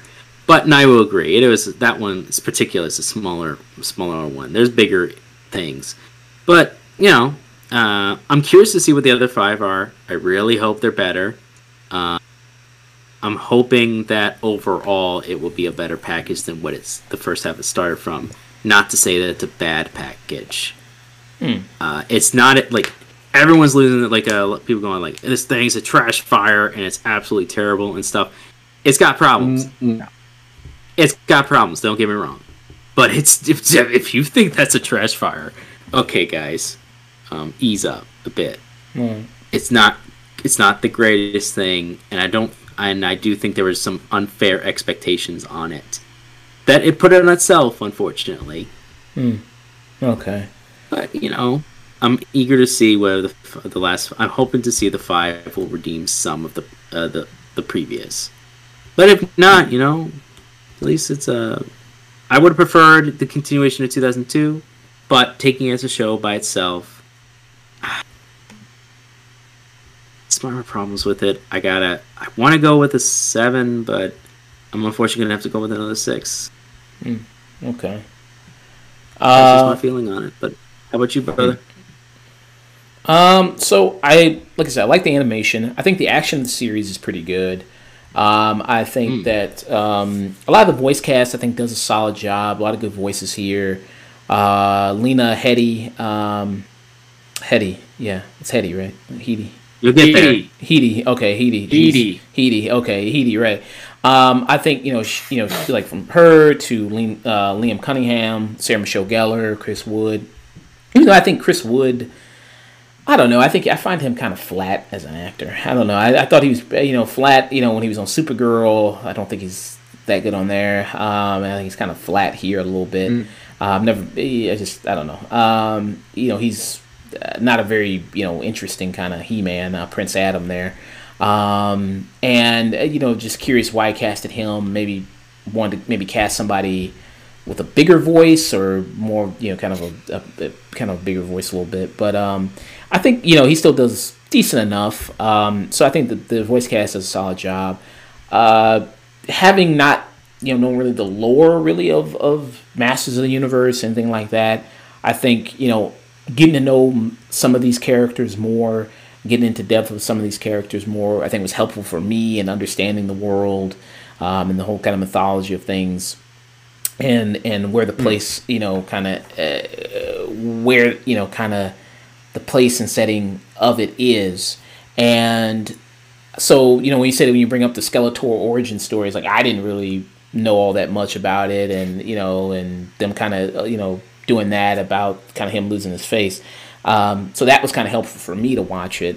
I think it's a fun enough series to watch. I couldn't say I was like that 100% into it all that much. I thought it was just kind of good enough. I'd give it a strong 6 for me out of 10. Like I said, I would watch the second part again, especially since it's only like 5 episodes, each of 30 minutes. I was thinking it was going to be maybe just a full like 30 minutes they were going to do. There was like kind of 25 minutes ish, basically what they did with each episode. A lot of the criticism I've seen of the series, just trying to understand where it's kind of coming from, is a lot of like, well, they did this in the older series and they pitched it to me as one thing and I got to switch another thing. It's like, well, okay, To be fair, there are bigger issues than that. Okay. Aside from some of the, like, you got to get past some of the people who are just mad for mad's sake. When you actually dig deeper, there are some genuine other issues than the ones I've mentioned, and those ones are genuinely fair. Okay, yeah. But I'm just pointing that out there because I don't want to just completely disregard all of it. Yeah. This is just unfortunately the large speaking minority is overwhelming the legitimate criticisms. Yeah. So because I think it's a fine series. Yeah, I think a lot of the hyperbolic criticism is because, it's a woman in my 80s TV property. She-Ra existed. I see no problem with this. Yeah, She-Ra. Mm-hmm. Although I would have preferred I would have welcomed a much better She-Ra reboot, but way more bitter. But hey, that's again. I even heard good things about the She-Ra reboot that's on Netflix. I mean, check it out if you want. I still think that's just fan fiction that got a budget, but. Again, if you enjoy it, good on you. Yeah. Do you, man? Well, dude, most of Kevin Smith's nerd stuff is fan fiction. That is true. I'll give you that. Yeah, you are right. I mean, most of that is. Kevin Smith's the Kryptonite condom. I mean, Kevin Smith's real life is fan fiction. I mean, he named his daughter Harley Quinn Smith. I mean, his real life is fan fiction. I mean, you're right. Yeah, you're right. And I know, and she somehow keeps getting work. Yeah. Yeah. I wonder. It's a mystery. How does she keep getting work? I wonder why. Because she's friends with Johnny Depp's mother. It has absolutely nothing to do with nepotism. Wink, wink. Yeah, pretty much. I don't know why you would even bring it up. Yeah. Because I know, with the She-Ra series, I know, the whole reason they made that series back.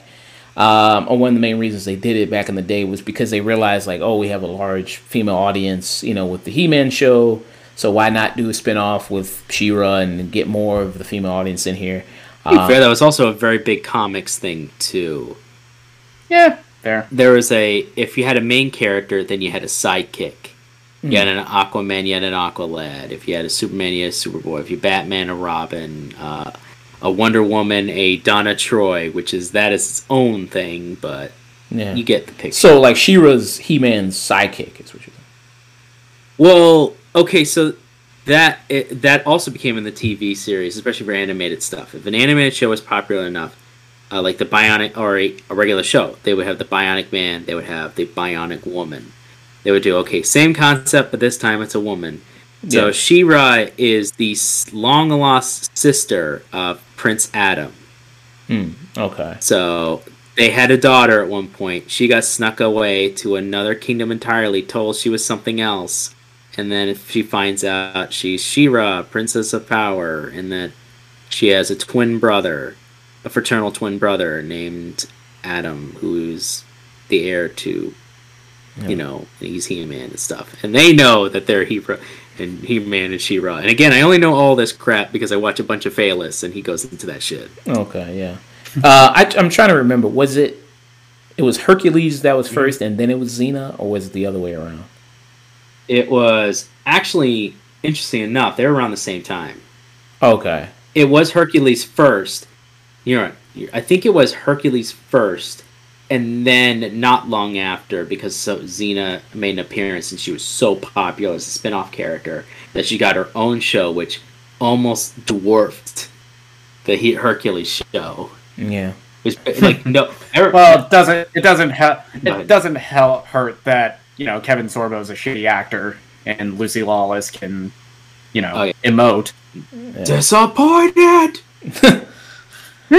I think it was so Hercules first. So that was kind of a similar thing, like how you talked about Bionic Man and then Bionic Woman. So popular character. It just happened. It happened a lot, and especially in the 80s and 90s, that was just a very popular thing to do. Yeah. So it's not that, oh man, I've never seen a female character ever lead anything in their entire life. Although for some people that's still foreign. I mean, come on, guys, just that basics alone. All I care is just to have good writing. Yeah. Nick, final thoughts, rating? This show's a lot of fun. If you can get past the kind of clunky dialogue, the animation is gorgeous. The action, it's really fun to watch. The voice cast in this is stellar. And you get really nice development from characters like Man-at-Arms, like and Evil Lynn. Once again, Lena Headey is a goddamn national treasure. I do think the writing is a little bit weak, and that's that's kind of the downfall of the series. But I still had enough fun to give this 7 out of 10. 7 out of 10. That's fair. Yeah. So everyone here is excited for part 2, looking forward to part 2, or watch part 2, right? Yeah, I'm curious. I want to see where it goes. I'm not necessarily excited, but I am curious. Oh. I liked the first 5 episodes enough, and I really interesting place that makes me excited for part 2. Okay, cool. Oh, and Harley Quinn Smith, she had a role in this show too. She had a role here. Okay. Motherfucker. she had a role here. And nothing to do with nepotism. Yeah, she played talented voice. Elena. That's who she played. I don't even know who that is. She was probably just a character. Yeah, that was there for a little bit. Yeah, probably. Yeah. So she's. Hey, at least he didn't pull a Francis Ford Coppola Godfather 3. Yeah, where he just put Sofia Coppola in that movie and ruined it. Yeah, he could have made her Tila. Could have made her Shira. So. Oh Lord. Yeah. So I guess that would have made some of the fans like either livid or amazed that they just like, you know what, we're just gonna put reboot She-Ra here too. Why not? Yeah. A whole new She-Ra show. Whatever. Yeah. All right. So moving on from discussing Masters of the Universe Revelation, we're going to be discussing Batman: The Long Halloween, DC animated film, Part 1 and Part 2. Part 2 just dropped today. So we were just waiting for Part 2 to come out so we could just review both parts at the same time. Has anybody here because Long Halloween, it's one of the quintessential Batman stories. A lot of elements from Long Halloween went into they pulled a lot of it for stuff like The Dark Knight, for a lot of some of the animated series. Pretty much every animated series owes a lot of interesting arcs to The Long Halloween, and it looks like they're taking elements for Matt Reeves' next Batman movie. Yeah, it's one of the more important comic book storylines. Yeah. And has anybody here read this comic storyline? I've read it years ago. Batman: The Long Halloween. I read it a long time ago too. Mm-hmm. Yeah, Nick, what about you? Yeah, strangely, the book for me, it's kind of my blind spot. I just could never like find a good comic, a good scan around. Yeah, no. If I'm buying comics, I want to like hardcover. It's actually kind of hard getting some hardcovers of specific storylines. Mm-hmm. Yeah, especially like the Long Halloween. Looked on Amazon. The one copy I found was like $50, which, okay, fuck off. Too rich for my blood. Yeah, they don't have a comic book shop. Fuck off. They don't have a comic book shop there in Japan you can go to? They do, but I don't read enough Japanese to like get it there. American Gin. Much of a guy Kokujin news. Okay. Yeah, so Batman: The Long Halloween is one of the classic Batman stories. It's along like with Batman: The Killing Joke, Batman: The Dark Knight, Dark Knight Returns. It's very much, Batman Hush. It's very up there with very, very classic Batman kind of stories. And then Batman: The Long Halloween is a 13-issue, and it's widely regarded as, and it's also widely regarded as the last good thing that Jeff Loeb's written. Yeah, Jeff Loeb. Yeah, that's fair. Jeff Loeb is a 13 series. It was a 13 limited series written by Jeff Loeb with art by Tim Sale. So with the premise of Long Halloween is taking place on kind of Batman's early days of crime fighting, and he's trying to track down this killer named Holiday who murders people on holidays once each month, and he's also working with Harvey Dent. Don't you mean Calendar Man? I'm sorry, what did you say? Calendar Man? Calendar Man, I mean, he's in the Long Halloween, but... Yeah, sorry, my bad. Yeah, they go to him. They do like a Hannibal Lecter thing with him, where they go to him for advice. Shit, yeah, you're right. Yeah, so they do that. It's like, hey, we got another guy who kills people on Pacific days, like you weirdo. Can you help us out? Why don't you tell us your secrets, you asshole? Yeah. So I mean, do you think that this killer, Holiday Man, you think he's going to do a mass killing spree on Arbor Day or what? Can you help us out? Like what's going to happen? So they're tracking down that killing. He's working with Harvey Dent and James Gordon. And so it's kind of race against kind of the clock a little bit to kind of get this killer. And especially, Batman's also trying to stop a big war that's going to go up to these two powerful crime families, the Ramone crime family and the Falcone crime family, as well as trying to stop that. So he's got a very, very busy kind of time going on here in his early days as Batman. I will say with the series, I think the mobster stuff here in the animated movie feels really, really super kind of like cliche, I think, in the terms and the stuff that kind of do because it's they even do it like he should be sleeping with the fishes, and they do that not ironically. They actually say it like legitimately, like the person should be. That's like okay, I think that's a little kind of not so good, that line. And they even do like a make them offer you can't refuse. They do that in here. Falcone says that. So kind of a lot of kind of mobster tropes that it's kind of like, okay, that's super tired. That I thought was kind of... Yeah, but even in Batman lore, the mob stuff, it's never been anything other than really cliche. The strength of it is really in the voice performance for me. Because Titus Welliver, he does the voice for Carmine Falcone, and he's great here. Yeah. And let me go over the voice cast here. About who's playing who. It's stellar. Yeah, so you have Jason Ackles as Batman, who don't know if I was really 100% sold on him as Batman. Jason Ackles, he did a wonderful job. He was also in another DC animated project called Batman Under the Red Hood, where he voiced Jason Todd in that. I thought he was very good as Jason. Fantastic. Yeah, Under the Red Hood. Yeah, that movie, it's fantastic. It's one of the best.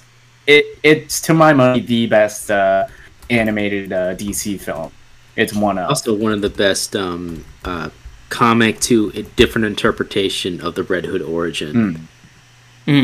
So far, I consider it that the best origin. Okay, yeah. Absolutely. We also have Naya Rivera. The last role she actually did before her passing is Catwoman. Yeah. We have Josh Duhamel as Harvey Dent, Billy Burke as Commissioner Gordon, Jack Quaid, who we know and love from The Boys as Alberto Falcone. Yeah. Troy Baker in here, major voice acting talent. If you play video games, you know who Troy Baker is, a very, very big acting talent there. He's voicing the Joker here. And the movie does a rest in peace to Naya Rivera, loving memory of her at the end of part one. Do they do it at the end of part two as well? I don't think so, right? They just do part one. I think they did. I watched part two last night. I think they did. Okay. So they give a special kind of tribute to her at the end. Loving memories to her. The animation I thought was really nice. I thought it was really had a good look. It almost kind of looked a little. I'm not an animation guy, so it's hard for me to kind of like almost like a cell shaded type look, but not really per se. Yes, it kind of looks like that. It reminded me a lot of to be in the Venture Brothers. Okay.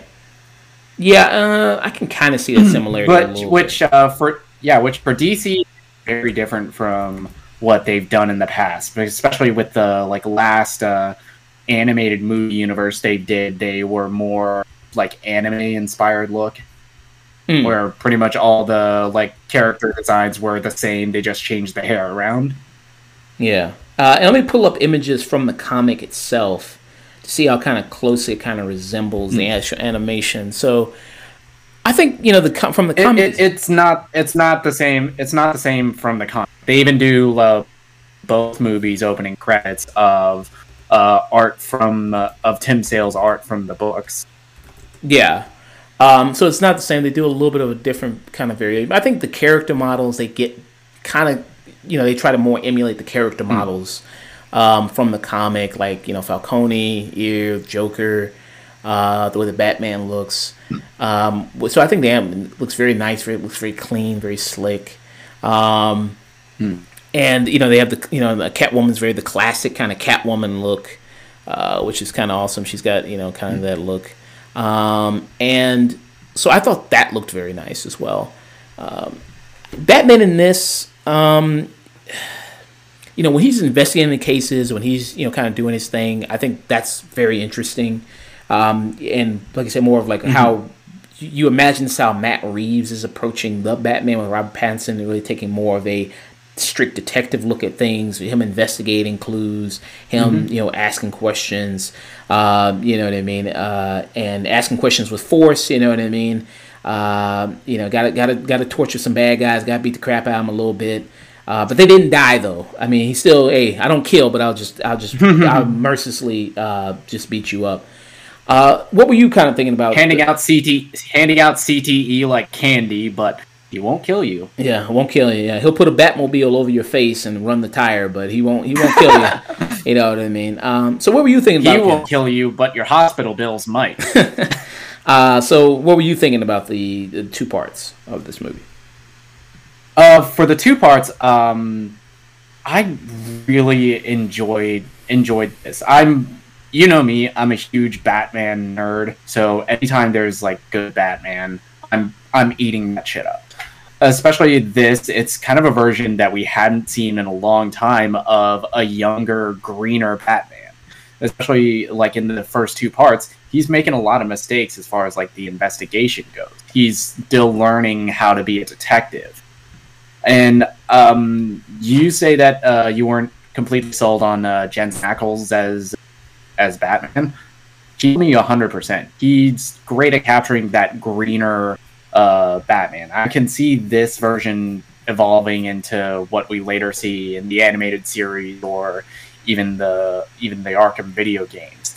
The voice cast really shocked me. I was amazed how good Mel as Harvey Dent is, because we talked about him in Jupiter's Legacy. He was always kind of like that so-so actor, but he's great at playing Harvey. He's really capturing the conflicted character that is Harvey Dent, who The Long Halloween, a lot of it is Batman learning the ropes of being a detective, but it's really a Harvey Dent story. And Duhamel carries that really well. Yeah, good to see Josh Duhamel on a good comic book property and not Jupiter's Legacy. So he finally had a good comic book property. And you also have other villains in here, like we mentioned, Catwoman, who's played by Naya Rivera, but you also have Joker in here, Mad Hatter, Poison Ivy, Riddler, who make appearances in here. So very much of a lot of appearances from Batman's rogues gallery here. And with the Long Halloween, the most notable we mentioned was Calendar Man, who in most cases he's like a joke character. Yeah, who here is voiced by David Chien, who you all know as that guy who's in comic book. He's playing. His next role is going to be Polka Dot Man in next week's Suicide Squad. Wasn't Calendar because of this comic book storyline altered to be far more serious? Yes, a lot of how Calendar Man became kind of this darker character was owed to The Long Halloween. That's what I thought. Yeah. The way that he kind of plays him, Calendar Man, it kind of reminded me a little bit of how Michael Emerson played Joker in The Killing Joke. Where it's kind of very kind of soft. And Dark Knight Returns. I'm sorry. That was him in Dark Knight Returns. Dark Knight Returns, sorry. Because Killing Joke was Mark Hamill. I'm sorry. In Dark Knight Returns, it kind of reminded me a little bit of that performance, because it's sort of kind of slightly effeminate, very kind of soft-spoken, kind of a little bit. It kind of, so it even kind of, kind of had that kind of feel for his performance. But, him going to, I thought he did a very kind of solid performance as Calendar Man, and going to them, the scenes, anytime there's like a serial killer on the loose, is like you got to go talk to the other serial killer. Investigate. Behind the glass. Ask them questions type situation. So you got to do that in these type of movies. Is there any kind of issues you had with it at all? Okay, so one criticism I have, it's one of the changes from the source material that I don't think works 100%. So if you've seen The Dark Knight, if you've read the book, you know that Harvey's, before he becomes Two-Face, he has the two-headed coin, the coin with both sides of its heads. And in the comics, the origin of that coin it's what Harvey Dent's father would torture him before he would abuse the shit out of him. So Harvey would take that and adopt it more as he grew up and as he'd become this hotshot district attorney. And whenever he needed to make a choice, really deep down, he wanted to give the illusion of chance and really mess with people. Here, he gets it from Batman. But the origin, it's further explored in part 2, so it kind of backdoor retconned it. But to me, that coin is a symbol of how corruptible Harvey Dent really is. And it's kind of laying the foundation of him becoming the actor. That's one of my only real big criticisms of this. Okay. As far as me for criticisms, I think, like I said, some of the mob stuff is really, really kind of cliche when it comes to that type of stuff. But I think that a lot of it is handled well. It's not too bad. I think a lot of it's kind of handled pretty well. I think the investigation part of the series is good. I think the Batman, Catwoman, some of the sequences there feels. How can I put this? Because sometimes some sequences feel a little too overly romantic, a little too kind of schmaltzy in a way, kind of sometimes between the two of them. But I think it's a good cat and mouse game that they play. That's very great, great to the relationship. Unintentional pun. Yeah. I mean, he doesn't. Batman doesn't have a scene like Zack Snyder wants, where he goes down on her. There's no scene like that in this. But I thought there isn't. 0 out of 10. Yeah, Zack Snyder would definitely be watching. It's like, man, I could just do this so much better. I mean, Batman would be eating her out, and then this would happen, and then he would kill this guy, and he'd blow this up. I mean, what the fuck is this? You know what I mean? And he would pose in the air. What is this Batman not killing people? Yeah, you know what I mean. But I thought great cast of people, great voice actors.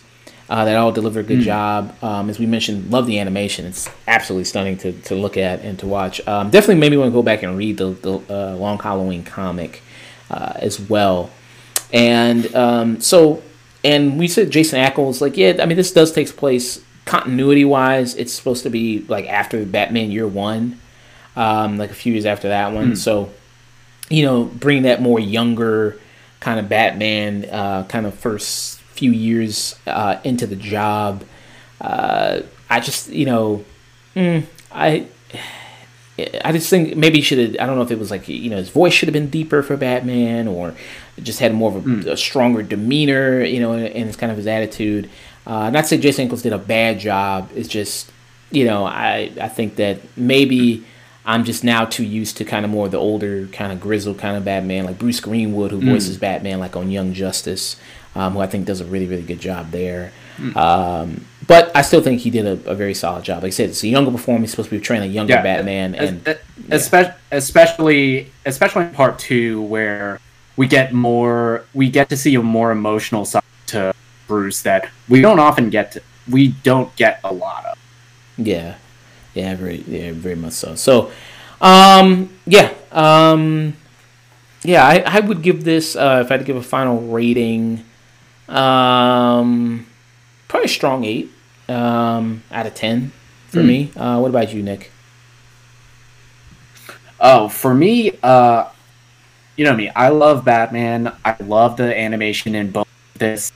The voice cast is stellar. Josh Duhamel impressed the hell out of me, especially once he becomes Two-Face. And this movie, this is one of the great Batman stories. Yeah. And they did the right thing with making this 2 parts because the story, it's so long, it's so detailed. Splitting it up into 2 movies, it allows the story and allows the mystery to really set in. And the changes from the comics, more often than not, they work, except for the part with the coin. But even then, it still works. Once you get the real origin in part 2, that's when it really settles in for me. This does a great job of showing a more emotional side to Bruce Wayne in part 2. And in this movie, it has a deceptive amount of heart. Because even like you said, with Batman just like giving people, handing out CTE like candy, he shows a lot of humanity in some members of his Rogue Scout. There's a big moment in part 1 during like Thanksgiving where he like leaves Solomon Grundy a plate on Thanksgiving. And I was like, oh, you didn't have to do that. Mm. Yeah. And for me, it's moments like that remind me how human Batman can be. So for me, this is 9 out of 10. This is not only one of the best DC animated movies, it might be one of my favorite Batman movies, period. Even better than Dark Knight Returns. Yeah, I put this way over Dark Knight Returns. Okay.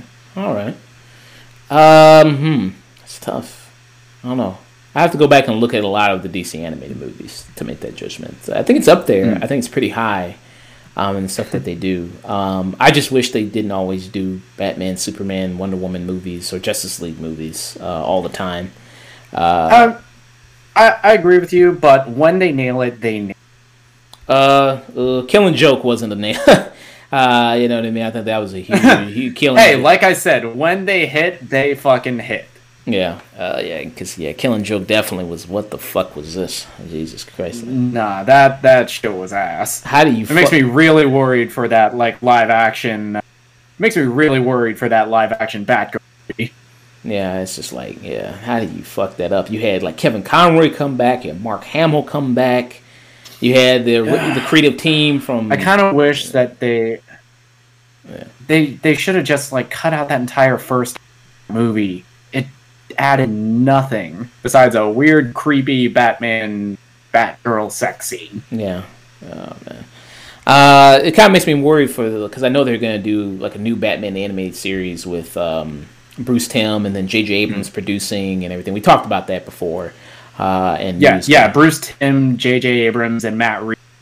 Yeah, they're gonna do an animated series. Wonderful combo. Yeah, well, it could be good. I said it sarcastically. I don't know. It could be something. Bruce Timm's a good dude, but he's also Bruce Timm is a guy who needs Paul D. He does. He needs someone who reins him in sometimes. The guy's amazing. He's made some of the best animated stuff, bar none.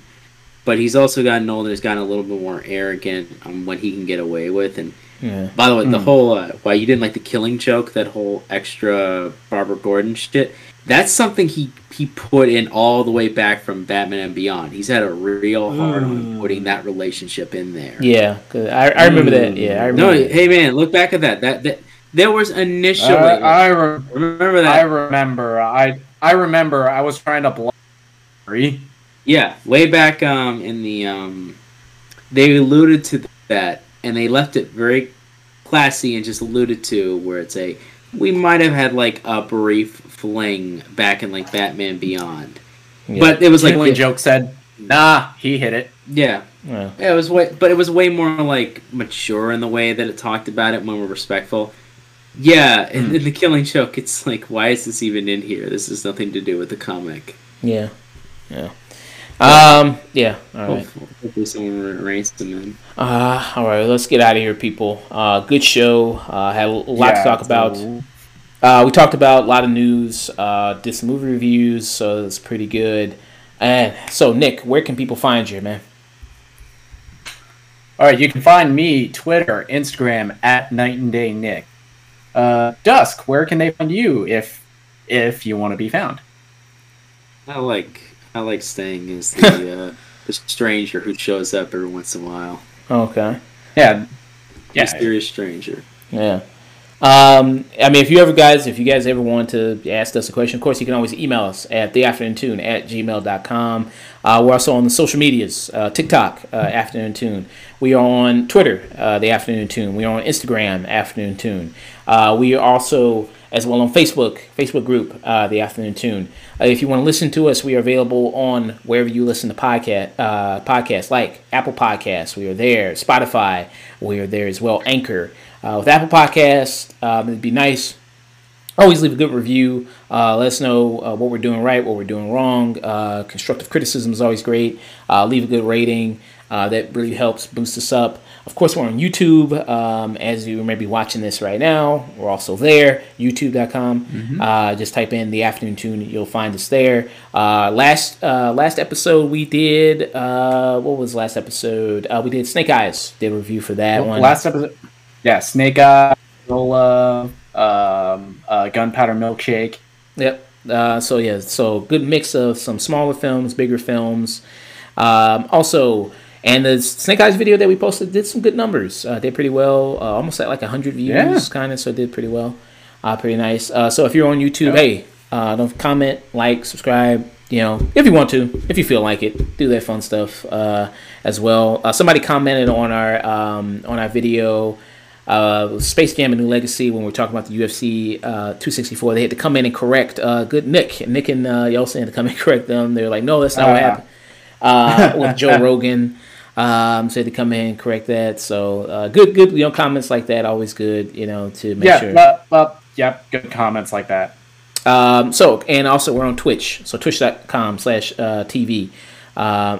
Twitch.tv. Twitch.tv. Yeah. /The Afternoon Tune. /Afternoon Tune. /The Afternoon Tune. You can find us there as well. Streaming typically Fridays, 8 p.m. or 9 p.m. Central Standard Time. Also, we'll probably streaming Saturday as well. Probably late Saturday because I'm going to go see Green Knight. I'm also going to do some other stuff before. Get a good workout in maybe early that morning Saturday. So be doing some streaming. Dusk, are you available Saturday? Maybe play some more Knockout City Saturday night? If you want to.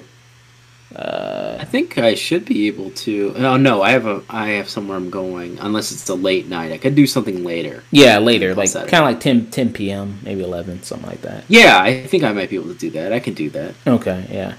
So that'd be awesome there. And possibly we're gonna maybe I'll do a stream, maybe Sunday afternoon, something like that, to do Green Night. To all you people out there, hope you having a great time listening to this. Hope you enjoyed yourselves. And don't forget to always stay tuned. Stay tuned.